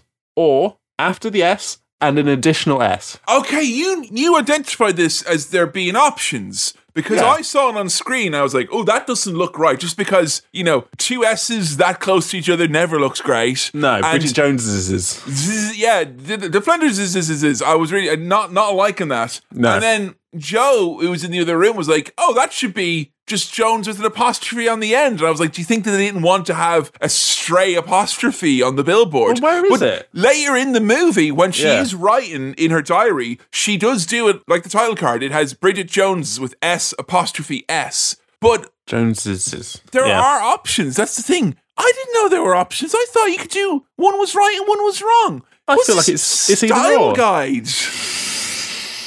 Bridget Jones's is a style guide is what they need here to establish which one's correct. How is it spelled in the actual title of the movie? Apostrophe S. Bridget Jones S apostrophe S. Yes. There's two S's. Yes, I mean, that is correct. it is. It doesn't Yeah. look great though. No. Neither option looks good. You're one S away from me thinking this is like a Snake parody of this movie instead, Well, speaking of snakes, bloody Hugh Grant, what a... Oh, I thought that you were going to Slippery segue character. into the egg peeler bit here now, which the, was... the wankable egg peeler thing that Bridget's mum is demonstrating. What is that? All right, the bit at the start where he puts the egg in and she starts literally fucking jacking it off, like dunk, dunk, dunk, like it's a fucking super soaker or whatever. And then the egg comes out peeled, like, all right, okay, ha ha ha. Fair fucks to you. We're living in a pre-shake weight world or whatever, and South Park obviously, what's this? Because then at the end, it just comes for no reason. It's just, Yeah, I think it's just, I've eaten thousands of eggs, and I defy They've anyone never to tell come on me you. what this white discharge is. this egg cum that comes out. I can't remember what she calls it. She's like, Discharge. oh, God. No, Yes. sorry, I got the word here. Overspray. Overspray. Egg overspray. That's so much worse than discharge. Overspray. If your doctor Yeah. asks you if you've had any unusual overspray, We're focusing too much on the fact that Bridget Jones's mum is demonstrating this, but it really draws your attention to this one joke of basically her mum's wanking off her thing and it sprays. and there's kind of this like B storyline for the whole movie, which I don't know how clearly it links up with Bridget's struggles, because Bridget in the modern style is like, her mum is like, I've got all these kind of problems in my life. I hate that I had children. I'm having a midlife crisis. I've not no career. Your father's not interested in me anymore. I'm not interested in him. We don't have sex. Nothing's good anymore. I don't even like my favorite biscuits anymore, Bridget. And Bridget's like, talk to the fucking hand, old lady, yeah? I've got Nokias to buy. Yeah, she doesn't really engage too much with what her mum's saying. It just kind of all happens in the background. Like, it's almost as if the moral of it is to people, like to Gen Xers, it's like, look, the moral of the story here is ignore your parents because it'll just sort itself out. They're their own people. Well, she's swept up in all this. Hugh's taking her on a mini break. She's going on a mini break. Yay! Yeah. I don't mind a mini break. If 2021 is the year the Cronut, 2003 is the year the mini break, or the midweek break. Oh, a midweek break. Here's a question, Sam. Priced Is a affordably, yes, please. Is a midweek break always a mini break, or can the two be separate? I think they're intrinsically linked. I think a midweek break will always be a mini break, but that's Because okay. it will just become a week off otherwise, won't it? Yeah.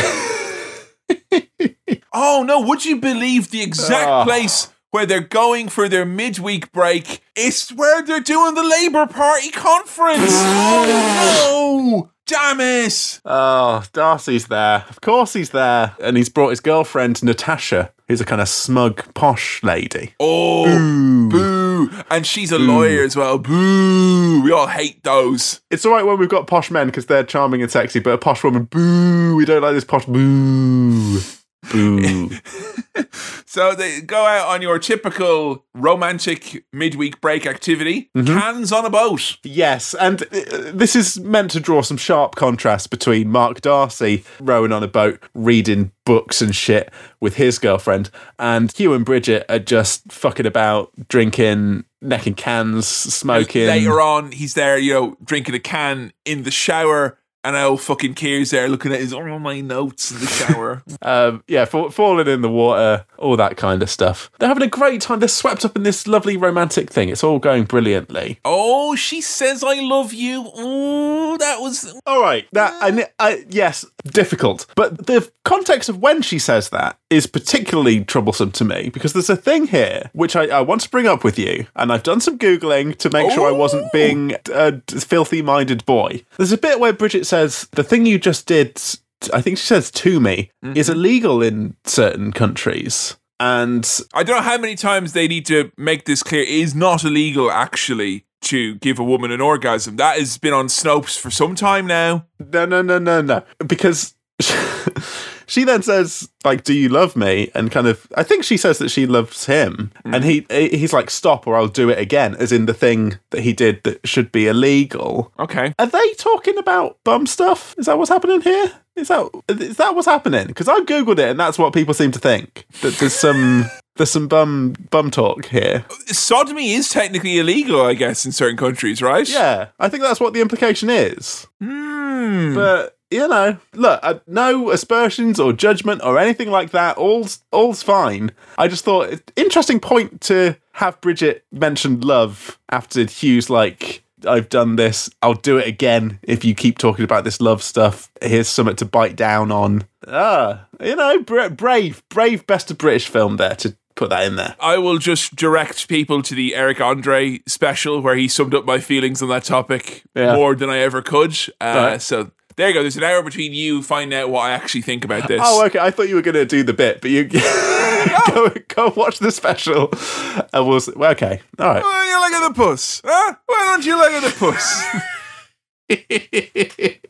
But Hugh Grant, after he's had his way, he's got to leave in the morning. He's got to go and he's got some business to attend to. He's got a big meeting back in London. He can't stay on the mini break. Big creeping back in London. Mate, you should have used your annual leave to book off the midweek break. Don't be having to do stuff. This bit is sad. I don't like... There's certain things I don't like seeing, and they just make me, like, infinitely sad. Yeah. Infinitely sad. Anyone eating on their own, ever, ever, always makes me fucking... I don't know. It says a lot more about me than it does about any of the people dining on their own. Where Not necessarily anything wrong with that, but you're saying it just makes you sad. It is. And anyone who is in fancy dress that they'd rather not be in, and I'm not just saying like if you're wearing like a sexy outfit or anything, that could extend to just any level of discomfort. No, I'm not talking about gym in the office, pulling a face, actual just, I'm not feeling it, you know? Someone who's part of a tandem outfit who'd rather not. Similarly, it breaks me. I don't know why. Now, if I'm to see a sad bunny eating on their own, I'm done. That's it. I'm going right home. Like, I'm never leaving the house again. So Bridget's having to go to this party on her own, dressed as a Playboy bunny. There's a Tarts and Vickers theme here. Yeah, I swear again, when I watched this movie the first time, I was like, oh, no. There's a very good, almost Blackadder-esque misunderstanding. And it is literally just, oh, no, we didn't tell you. No, we changed that, and it's not that. And but Baldrick, they just didn't tell me. Oh, how will we get out of this one? Don't worry, I have a regular plan. But there's a nice bit that Bridget's dad is dressed as a priest, and there's a few people, it transpires that there's a few people dotted around who also didn't get the memo, which is quite fun. I like the fact that you end up seeing a few little characters here and there who also are in the same situation as Bridget, although perhaps not quite as bad. Well, I think what warmed my heart back up and made me be okay was the fact that despite she claims to be mortified, she's like, oh God, this is so embarrassing. But she goes all the way back to London in a cab, and she's still wearing, like, she rocks those ears the whole time. So either those, I mean, you know, I've donned a pair of cat ears to use as a headband in dire situations in my time. You know, so maybe it was just like a good solid pair of ears. She pulls it off. It looks great. Look, in reality, she could have nipped back to the hotel. She must have some luggage with her in order to, but it's funnier and kind of bleaker that she's travelling back to London dressed as a bunny as she is. Also, one thing I want to point out is that Bridget's mum has got a new boyfriend. And he's working the TV shopping channel. On the shopping channel. When he sees Bridget, what he does is he describes her bracelet as an all-rounder, and that is an absolutely savage horror. That's one of the meanest little comments in this whole thing. Cut down is what that is. Sam, I describe that as an all-rounder. Sam, you know what I'd say to you? I genuinely think if this podcasting thing doesn't ever work out for us, you and I, either as a tandem or individually, would be excellent on TV shopping channels. You reckon? Oh, yeah. I mean, old people like you, right? Famously. Yeah. What will we be selling? Microphones. Any old shite. Any old shite. Yeah, Any old shite. Yeah. You could bring me on. You could introduce me. You could do your thing where you Sam Chaplin. Hey, let's buy some stuff. Yeah, so Bridget's gone back to London. She's gone to Hugh Grant's, and she's kind of suspicious that something's going on. That this whole I've got to rush back to work thing is a ruse, and she thinks she hears something, but there's no one there. Never mind. Oh no, wait, there is someone there. There is a nudie lady. Not only a nudie lady, a New Yorkie nudie lady who also is like, you're overweight to Bridget. Whereas, like, come on now. There's at least have some sense of embarrassment. The woman who's there nude in the bathroom. Well, no wonder. New York City, I hear they're all rude there. Bridget opens the door and she's like, I'm walking here. And that's how you... I'm committing adultery here. Oh, this is the fucking shit here now. It's only upon rewatching that I realised, like, what a fucking creep this lad is here. I just thought, Hugh Grant, bad dude, whatever. Yeah. But he's subtle, his manipulations. He calls her Jones the whole time until he gets caught, and then he starts calling her Bridge. Oh, you fucker. You big fucker. Don't do that. You dandruff-haired little prick. Fuck you. And the sad thing, she's still got to work in that office. That's the thing I've kind of forgot about. He's her boss. His explanation, he's like, I'm very sorry, Bridge, but you have to understand, she's terribly confident and young. Confident. And young. Yeah. I know. You've got a lot on your hands, Hugh. I understand. He's doing this waffle about commitment and not being sure and not being able to decide. And they're engaged. Him and New York lady. Whoa. They're engaged. Engaged. Come on. Well, Bridget Jones does one of the most empowering things anyone can do in this situation, which is exercise fueled by hatred. Yes, and fueled by vodka and Shaka Khan. And she actually says in the narration, she's not going to let this get her down. She's going to dance through it. She's going to get a new job. She's going to sort everything out. I love the sequence of her applying for many jobs. I found it very, very relatable. Yep. And her new job is with, I don't know, this is the one point where I'm like, who's making this movie? Like, it's kind of like, this maybe Best British? Is it? This fucking TV show called Sit Up Britain. Sit Up Britain. Sit up straight, Britain. Come on, sit up. It's on immediately after the Big Breakfast. It's like Big Breakfast, Sit Up Britain. Outrage for the unemployed and enfeebled. Like, yeah. What is Sit Up Britain? Please tell me, because I've no fucking clue. Oh, it's not a real thing. No, but like, what's it meant to be an analogue to? It looks like Giacomo. If it just that's from the colour branding, the yellow and the black. Giacomo. I think it's meant to be. It feels very early days of Channel 4. I think it's supposed to be like the 90s Channel 4, where it's like, we're going to do that daytime TV stuff, but we're going to put a spin on it, sideways. That kind of blustery British. Johnny Vaughan, you're basically saying. It's Johnny Vaughan, the telly show. Vaughan, that's all right. Yeah. And I mean, the character of the boss of the telly programme is basically kind of Johnny Vaughan. That type of a thing, yeah. Kind of like, you've been let go from your job for shagging your boss. Just so you know, there's none of that going around here. It's all right to shag your boss, but I'm actually okay. But I'm just a bit of a cheeky pervert. But I'm not going to do anything dodgy. I mean, sit up, Rick. Come on, I'm a journalist. I'm simply not in the movie long enough to be a factor.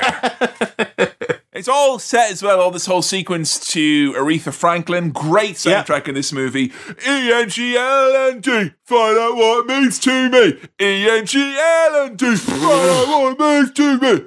Wonderful. And so now she's got a new job. She gets to go back into the office, in front of the whole office, and say that she'd rather, and again, you can tell when this is in time, she'd rather have a job wiping Saddam Hussein's arse than working another day for Hugh Grant. And Tony Blair's like, oh! And so, look, Bridget has gone straight on camera here in her new job at Sit Up Britain. I thought she was going to be like a researcher or something. She's not only she on camera, she's to camera as well. To camera, direct to camera, a piece to camera now, Bridget. She's been told to wear a miniskirt and slide down a fireman's pole at some sort of fire station. Yeah, now, so this goes out live where she slips down the fire pole and they're like, stop, and they're like, oh, let's go live. And then magically, it's like right from underneath her, like perv cam. Yeah. Bam, down she comes. And it cuts back to her in her flat and she's like, oh, well, I'm a national embarrassment now. And it literally never comes up again. No, that she's the bum lady. I'm just saying, Channel 4 would have given her a reality show in 2003. Oh, yeah. If this was 2021, she would have gotten a fucking Netflix series about it. That would have been a career boon. She's acting like this clip has gone viral, but this is pre-viral times. It might have been repeated in some sort of late night. Yeah, no, pre-social media, it could only go fungal. It could grow in the dark a little bit. That's about it. Yeah, nothing bad ever happens pre-social media. Poor Bridget now, she's been invited to another dinner party. She's always going to dinners and parties and things, and dinner parties. This type of dinner party is like, I don't have nightmares often, but I do, sometimes have distressing imagery that I recall in my sleep. And this kind of thing. One of them is being in a dinner party like this with a heavy late 90s, early 90s aesthetic. Like, I think it's from watching too much Monkey Dust when I was a teenager or something like that. Yeah. And it's too hot as well, and everyone's wearing... They're all wearing suits. What the fuck is wrong with you? Yeah. Come to my house for a dinner party. We're fucking barefoot in pajamas, baby. 3 courses. Let's go. There's like 6 couples, including, once again, Mark Darcy and Natasha. And everyone's just going, oh, Bridget, why are there so many unmarried women in their 30s these days? And she tries to make a little joke about how it doesn't help that we're all covered in scales underneath our clothes, and everyone no-sells it. They no-sell the joke. Rude. She's that done on Twitter, and she's like, why women in their 30s are still single, a thread 1/many, then she would have been fucking boom, up the charts. Right, dinner parties are the place for polite laughter, right? And for these jerks to completely no-sell that joke is very rude. Like, if you're gonna fake laugh, you're gonna do it a lot at a dinner party. All I'm saying is that if your dinner party is resorting to the need for laughter, then it ain't a very good dinner as far as I'm concerned. We shall take this party seriously. No, we shall sit in silence, eating a lovely dinner, and we shall focus on the dinner. I love cooking for people. I've cooked for you, and it's been some of the most pleasurable experiences of our friendship. I adore cooking for people. Before all this shit happened, my thing was I'd ask someone what their favorite thing was, and I'd try and make the best version of it for them when they come over. Yes. And I'm not saying I'm a bad conversationalist, but I like to get to the point where the meal comes out and everyone is so engrossed in the meal that they forget to talk. That, for me, is fuck. I have this very precious memory of having a couple round with me and Joe, and we brought out a roast chicken, and everyone, like, the bones were gone from the chicken, and someone was like, we haven't said anything in 20 minutes. And I was like, yes, that's how good that chicken was. Me, and indeed my family, like to be the person to say, well, the food must be good because no one's bloody saying anything. That's the sort of British thing that I will do. I will point out the fact that no one's saying anything because the food's so good. And I make sure as well, every single plate is a plain plate so I can go afterwards. There was a pattern on that when... There's a pattern on that. Oh, to be at a dinner party now, though. Those were the days. Mr. Darcy, right, when he's away from this dinner party, he's away from his posh girlfriend, he has a little opportunity to tell Bridget that he enjoyed her going bum first into a camera. Problem is, I physically can't be nice. Help. I'm trying. I'm trapped. I can't do it. I don't think you're an idiot at all. Although he says there are elements of the ridiculous about you, which again, like the all-rounder thing, that's a good posh British insult. I don't think you're an idiot. There are elements of the ridiculous about you. Very good. But he says that he likes her very much. Ooh. And she's like, oh, well, yeah, you only like me if I didn't smoke or talk or do it. He's like, no, I like you very much just as you are. Just as she is. I have this on good authority that here, despite appearances, this is very charming. Mm-hmm. So, there you go. Just be a fucking standoffish prick, But Natasha comes down and sort of snaps at him to come back upstairs like he's a little dog. And yuck, I don't like that. I think that's set up to be like, oh, that relationship is bad. So we won't feel bad when that couple breaks up. The bit where she's No, like... because she was like reading Mark, legal documents on a come boat, back. so she doesn't deserve love. Duh. What if she had love? She'd probably file an injunction against us or something like that. Yeah. Your Honor. Now, Bridget, after her fire pole bum debacle, has been sent to do some proper reporting on a dramatic extradition case here. But it turns out, who's the bloody human rights lawyer here? It's bloody Mr. Darcy. Yes, and he's told his clients not to give any interviews, but he helps Bridget Jones out by going against that and giving her an exclusive scoop. And imagine when he went over to the people who are like, involved in this, traumatizing extradition case, and he's like, you never earlier I said no interviews. I want to do an affair. So, I fancy this lady. So yeah, yes, I am. I am in a relationship, but I would like to also go out with this lady, please. We're not saying Keir Starmer done that, all right? We're not saying that. No. But Bridget Jones, her Bridget Jonesy shtick here, her kind of Channel 4. Did you fancy this bloke straight away? And what does Johnny think back in the big breakfast house about that? Then it's good that he's not been extradited, where he'll be executed immediately. That's good, isn't it? Because you'll get to shag more. Hey, Zig and Zag, what do you make of that? And her new boss is like, Bridget Jones, already a legend. So it's gone over well. She's doing well in the world of television. Oh, fuck me. This bit now, this dinner sequence. No wonder I'm all fucking gone dinner mad. Bridget Jones's dinner, this should be called, because there's constant dinnering here. So what's going into this? This is something which, like, when I read a book and then I get to a point in the book where someone reveals himself to be a complete fucking, like, I don't know if there's a word for like a Philistine, but only for food. Right, yeah. But like, I've read books which are considered to be like decent, well received. Like, this is a modern classic, or whatever. Read this, good writer, or whatever. And then it gets to the bit where they describe the food, and it's like, you've just literally asked someone, what's a fancy ingredient? And it's like, here is the lovely duck with raspberry and fucking rosemary. Because that's what Time Traveler's Wife. I'm looking at you're fucking salmon and rosemary bollocks. Like, what the fuck? Oh, but you were mentioning that book with such fondness, but a week ago or so. I'm going to travel back in time now and fucking start putting an end to that shit. Like, that woody flavour will overpower the oily fish. What's she making here?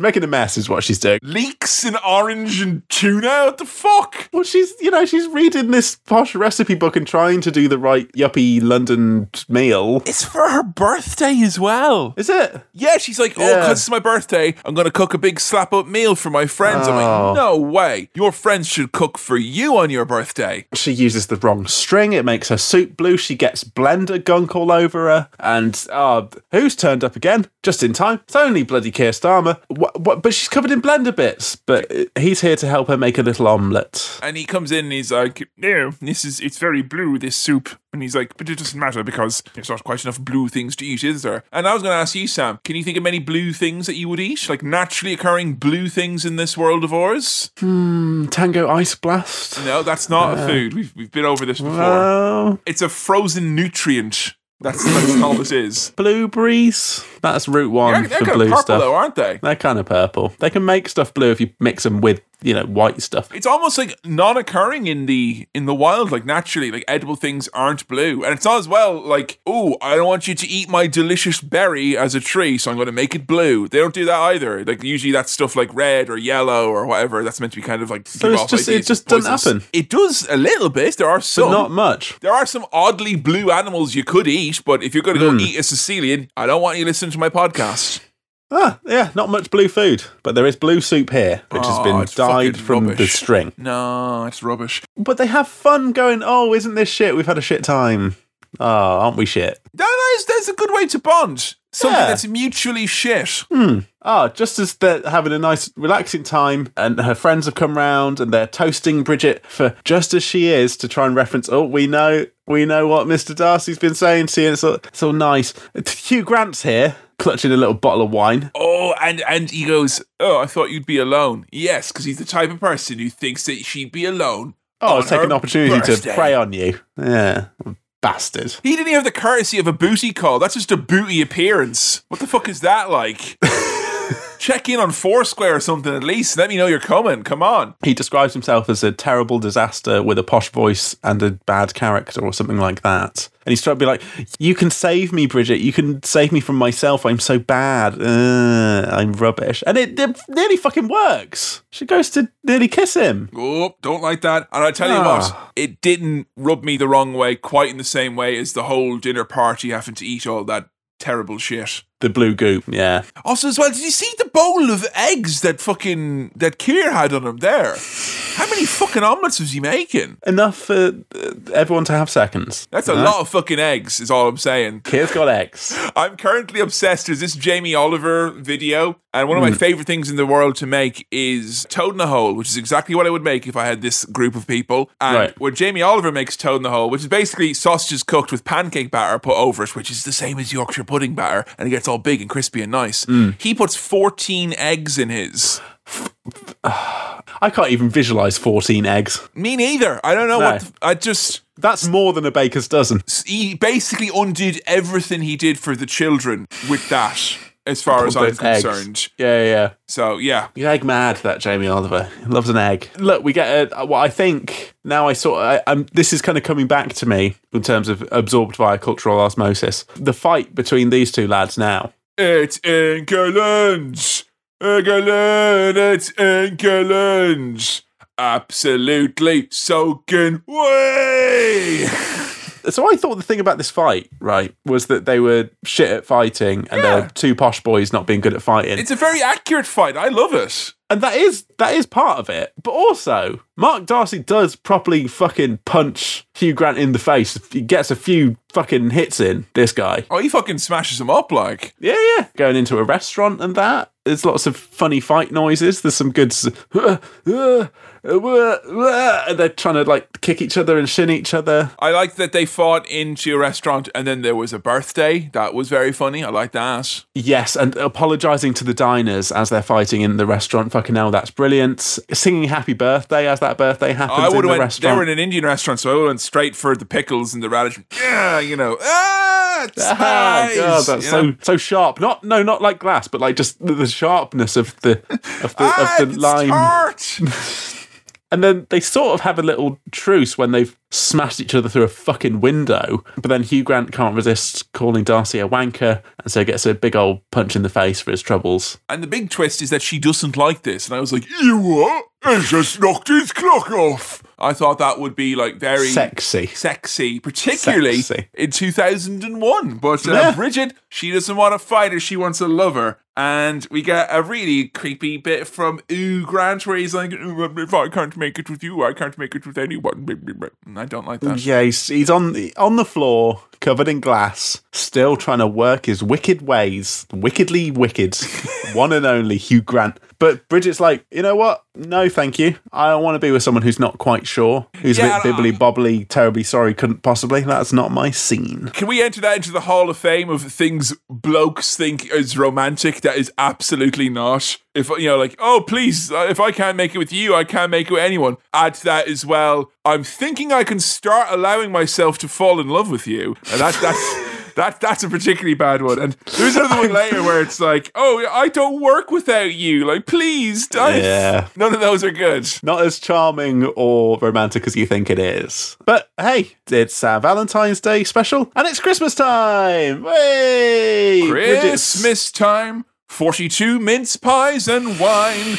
Children singing Christian rhymes. 42 mince pies? Yeah, not enough in my book. How many fucking mince pies would you put away then, as a matter of interest? She's not put away 42 mince pies.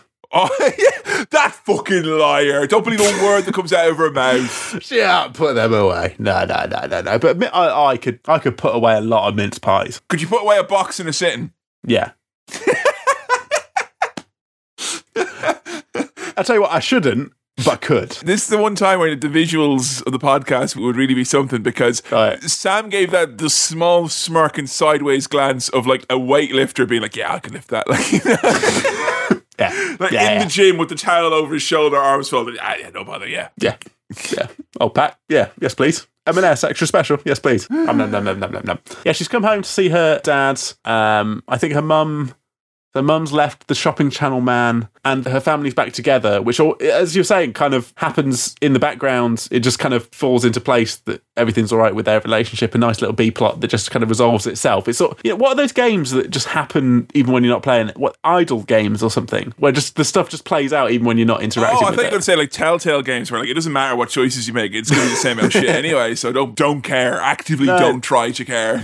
Some game where stuff keeps happening even if you're not paying attention to it. Like the stuff's happened here and they're now back together. So that's nice. I did and though cute. before the Happy Family reunion. I had a quick scan across the room for some of the spread. There were mince pies. There was Haagen-Dazs. There was also some mini quiches, I believe. There was also many bottles of bubbled wine, and it was quite similar to what I think most people's Christmas was like this year. You know? Yeah. Well, there were mini quiches, and because it was 2001, there probably would have been some mini discs there being put in the mini disc player to play Christmas songs. Just to date this in time. Did you ever have any mini discs? I feel like we've talked about mini discs before. My brother was he was a disciple in the temple of mini discs. Yeah. And when he did student radio, which is what inspired me to eventually do student radio and end up doing podcasts. Which kind of led you to here. So blame him. But he got into it in part because he had this fabulous mini disc collection. He liked to make all of his mixes on mini disc. Right. And here's the thing. I listened to him probably 20 times explain to me what it is you could do with them. But the problem is in the context of the real world now and the current world, I can't actually reconcile in my head what a mini disc actually does. And how it's not just like a tape that you can tape over, but you could do a different thing. That's different. It's different. It's different. He did have like a little deck where you could like put in a mini disc and record off of a thing. So it was like analog in that sense, right? So it's like a tape. No. It's not like a tape. It's not like a tape. God, that's so yesterday. It's a mini disc, but you're recording stuff off stuff, right? Yeah, but it's on a disc. This is the point where I didn't realize Sam was having a hypothetical conversation with himself and he was about to teach me that, No, don't worry. I don't have any mini disc knowledge. I don't know why I really thought you would have. If you were 5 years older, you would definitely have mini disc I've interacted with mini discs. I think my dad had some mini discs for a bit, but we had like one of those like rewritable mini disc packs, and we'd put a couple of albums on them from a CD onto a mini disc or something like that, and then we had them. It just felt like busy work for the alternative kids in my school. That's all it was. Yeah, it's like, oh, well, we have to get our fucking things onto mini disc and then write them down what's on the mini. Just listen to your CD, guys. But it's interesting that in a butterfly effect kind of way, we've sort of got mini discs to thank or blame for the Kevin Mahan podcasting career. It's all kind of led that way. Maybe if they hadn't pioneered the mini disc, we might never have got Cinema Swirl. And much like mini discs, it's just going to keep getting bigger and better, baby. And if we didn't have mini quiches, I wouldn't still be in business. So, if we didn't have mini quiches, we wouldn't be doing this actual recording right now. But yeah, her family's back together. And it turns out that bloody Hugh Grant had been spinning the story about the shagging of the fiancé. It was actually him being a bad boy and having relations with Mark Darcy's wife. Not fiancé, wife. I do like the machinations that go into, like, if you've cheated on someone like that, where you swap it around, but then you also downgrade it from wife to fiancé. Yeah, I don't know how he's kind of... There's some sort of, like, arithmetic, like an abacus involved here, about, like, naughtiness to, like, make it overly seem balanced. I don't know. It's devious enough spinning that it doesn't quite make sense to anyone but him. But yeah, he spun the story. And so Bridget now knows that, and so she's getting to this party as quick as she can. I do like that at the party she does what he does to her, and for my money it seems to be the only way that couples are able to get together in films in England during this time, which is you have to take him outside and give him like a dressing down that then turns into a compliment. Yeah, like you're a Burke and your Christmas jumper was shit, but I do like you ever so. Yeah. And very British Colin Firth response. Crikey is a good response there. For emotionally repressed British blokes. Yeah. It's good stuff. He's also off to New York City and also is going to be getting married, so bit of a waste of an emotional dressing down there, Bridget. Sorry about that. A running theme of New York being the source of bad things, right? We don't want New York. Boo York. I went to New York and I had, honestly, it was probably my second favourite holiday ever, so there you go. All right, well. Here's the thing that got me. I didn't know if it was clever filmmaking or just they forgot a thing they did earlier. You were saying earlier how you liked how it's like, oh, the hypothetical thing that happens, and then it's like, and then you see the actual thing where they're announcing that he's off to New York, his family, and they're also announcing he's engaged. She just goes, no, and I thought it was going to go back, but no, she actually said it. She actually did do that, and I love when she's trying to like explain herself, and she's like, well, I just think it would be very bad for us to lose one of the great legal brains of our time, and there's something about replacing mind with brain is really funny to me. For instance, Master Brain, Brain the Gap, all these things are much funnier when you put in the word brain instead of minds. Very good. Yeah, she frames it as like, and this would actually, no, I just think this would be bad for Britain. So she saw Brexit coming, mate. She saw it coming. Say what you will. She's sad. She's back in her flat. She's crossed out this first bit of her diary, and she's written Diary of Bridget Jones, Spinster and Lunatic. Did you catch what she was eating in this scene? No, what was she eating? Branston straight from the jar. Oh, good stuff. Good stuff. Yeah. I can tell you this right now. There is a very odd satisfaction that I have in my house if I finish a jar. I'm not saying just Branston pickle, but like something like a Branston pickle that is low in cost but long in shelf life and even longer probably in life in your fridge. Yeah. And I just, it's the closest thing to getting real life experience points. When that pickle jar goes into the recycling, it's like you have closed a chapter or at least turned a page in your life. Quick question for you. Yeah. Any condiments, sauce, side, preserve, you can have it with a spoon. Straight up, what are you going for? Can only have one. You said side in there? Well, something that comes in a jar, maybe, or a bottle or something. I mean, I love a good hummus. I could eat a big spoon of hummus, you know, easy peasy. Like a lot of the things that I would say are my favorite sauces, like become nauseating once they become a spoonful. Garlic mayonnaise, one of the all-time classics. A spoonful of garlic mayonnaise does not help the medicine go down. No. I've tried, makes it come back up all white. It's not good. Green pesto. What's Green that? Pesto. Yeah. That's a bit intense for me. Yeah, no, I want that intensity. Give me that. That's a bit of a green head rush then. I think that's a bit too much. I think I could probably go with a Branston pickle as well. You know, that's a mild, because it's got texture. Oh, I've got the ultimate one. It's got texture. It's got pickle. It's got lots of different things in it as well. So each part of the bite is different. I'm talking about Heinz sandwich spread. I don't think I've had Heinz sandwich spread. I'm pretty sure it's a product that's only made for my dad, because it's the only person other than me who I've ever seen eat it. Oh, maybe I'll give it a go. It's kind of like a less exciting piccalilli. Right, okay, yeah. Also, piccalilli. Pretty much any British old-timey pickle, which, again... like a lot of other great fucking flavours over here, never made it across the pond to Ireland because we'd be like succeeding power to you if we ate your spreads and pickles. But enough about pickle for now. That was a fun diversion. Because Darcy's in a pickle himself now, isn't he? Well, yes. Bridget's friends all come in to say, Bridget, we've got ever such a fantastic surprise for you. We're going to Paris with you for the weekend. Yay, because you're sad about Mark Darcy. But Mark Darcy's turned up. He's shown his little face. He's come back. I think he came back from America. It's not just he didn't go to America. He came back from America. This is very obviously a movie that was made in early 2001 for many reasons, because there's this there's this kind of casualness about airport travel. Okay, let's go to Paris. Yeah, they're like, the four of us are going to Paris, and she's like, no, I'm not going to Paris anymore. Like, well, there's only room for three of us. Like, what do you mean? Like, we're just going to walk on the plane? What do you think? Come on. Yeah, there was definitely a moment where this film wouldn't work in the same way. Oh, God. Yeah, he's saying he's forgotten to kiss Bridget goodbye. So they do a little kiss, and he's staying in the UK, and so is Bridget. She's not going to Paris, and they go up to her flat. Well, her friends are like, yeah, fuck it, we'll go to Paris anyway. They go up to the flat, and she nips into the loo to put on small knickers because she's learnt that you don't want to be wearing the big pants because that's embarrassing. I love as well when he comes back and he's like, it's the obvious end where it's like he should come back and then just kiss her or whatever. But there's this awkwardness where she's like, are you really going away? Are you coming? I just want to be sure. And that is so fucking relatable. Yeah. They're like, but, can we just confirm now? I'm all up for the kiss, but can we just, like, a few of these items here, can we just initial these and then we'll... Yeah. Yeah. Sometimes life does have those kind of movie moments, but you do also need to check and make sure that everything is as life advertised. has many footnotes, and I like to refer to them. Yes, so that's nice that this has that. But as she's in the loo getting changed, he finds the titular Bridget Jones's diary and sees all the rude stuff she said about him. Oh God, late in the film, twist. Nothing is as rude as reading someone else's diary, you fucking freak. Yeah. I'd kick off about that. She should be running away from him. He's reading your diary. He literally comes around, one kiss. Where's your diary? Like, this guy.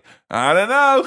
He seems to have stormed off. She realises what's gone on. She runs outside in her pants. Wait, is this a mad dash? It's a mad dash in a cardigan and pants. It's snowing. Run, Bridget, run. But turns out Mark Darcy had just gone to buy her a new diary because, we'll start again. And it's a lovely fresh start. What a shit excuse. No, I wasn't running away. I was off to buy you a diary. Try that excuse in 2021.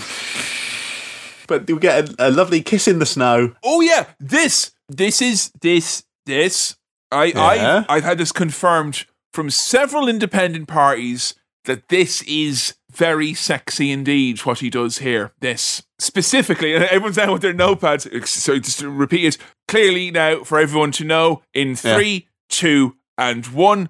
Information starting when she says nice boys don't kiss like that, and then he goes, oh yes they fucking do, and he kisses her again. That is, you heard it here first. We can confirmed to be very sexy indeed. Yes, I think it's something about the quite repressed, bunched up Englishman saying yes they fucking do, in that kind of, that sexy. It doesn't come across well from me, but from Colin you're very Firth. sexy, Sam. No, come on now. No, but I wrote down bloody hell when that.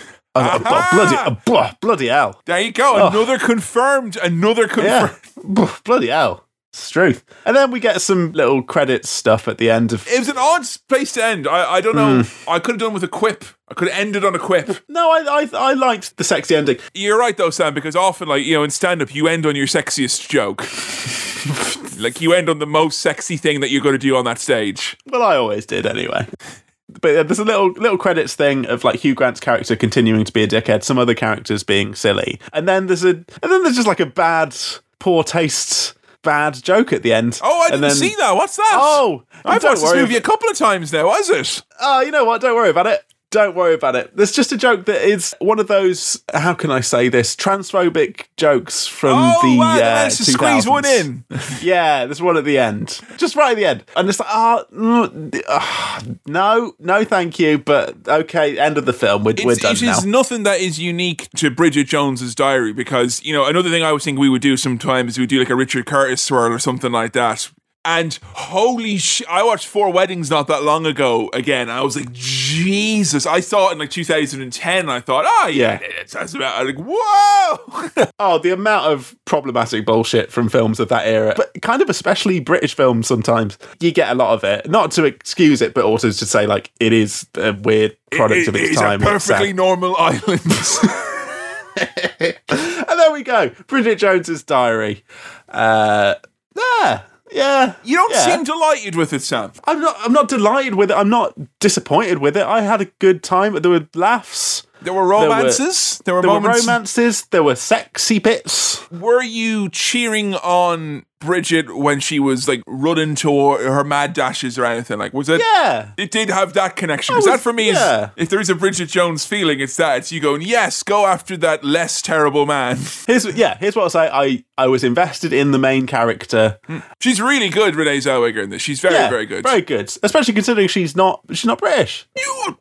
What? You know this, right? She Australian? American. How about that? And doing a pretty damn serviceable British accent there. Good job, Renee. Yeah, it's a great lead character, great performance, funny, engaging. There's some dodgy stuff going on, but, You laughed. You were invested in the characters. Yeah. Is it a case that the big issue with this was just, it's a bit old and creaky and it's coming out with some of its there's something about nasty jokes when they're in a very fluffy movie. They stink up even worse, I think, They stick out.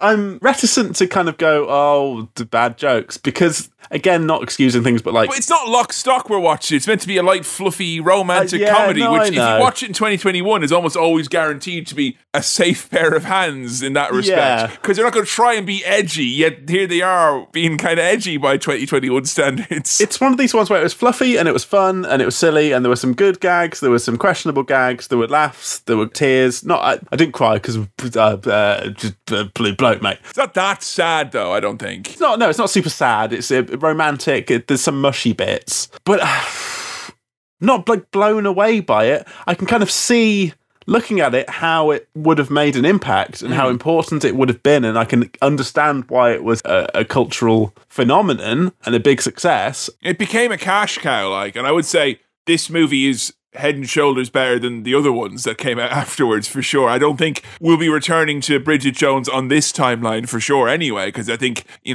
even though they're kind of big box office and all that, I kind of feel like there's less to say after having done this one, But would you ever chuck on a Bridget Jones or whatever? If you saw, there's another one on, you had a Sunday afternoon or whatever, perfect time for this type of a movie. Here's the thing, it would have to be on. That's the thing. It'd have to already be on, and I'd just pop, I'm not against it. And I think maybe a younger me, or even some of our listeners, or just a lot of people would be kind of against this kind of film. But because I'm not against it, doesn't mean that it's my sort of thing. Yeah. And I think there is still that thing where I'm watching this, I'm thinking, it's not really for me, and that's okay. It was all right. I had a good time. I had a good enough time. I enjoyed it, but it just wasn't. And I don't even know if it is, for me. Not to say that it's for anyone, but all right. Oh yeah, all right. How does that translate into a star wipe rating then, Sam? All right, Bridget Jones's Diary. You know what? Bridget Jones's Diary, I'm giving that 3 solid star wipes. You heard it here first. Oh, thanks for listening to another episode of Cinema Swirl. This episode was produced by Kevin, edited by me, Sam, and I also did the music. If you want to support the show, then patreon.com/Cinema Swirl is the way to go. If you want to follow us on the socials, we're at Cinema Swirl on Twitter and facebook.com/Cinema Swirl on Facebook, which is where our votes for episodes take place. If you've got questions, queries, comments, or anything else for the mailbag, then send it on over to cinemaswirl@gmail.com. That's cinemaswirl@gmail.com. Please do keep recommending the show to your friends if you think they'll like it, or even if you don't think they'll like it, just recommend it anyway. All right, we'll see you next time. Cheers. Bye.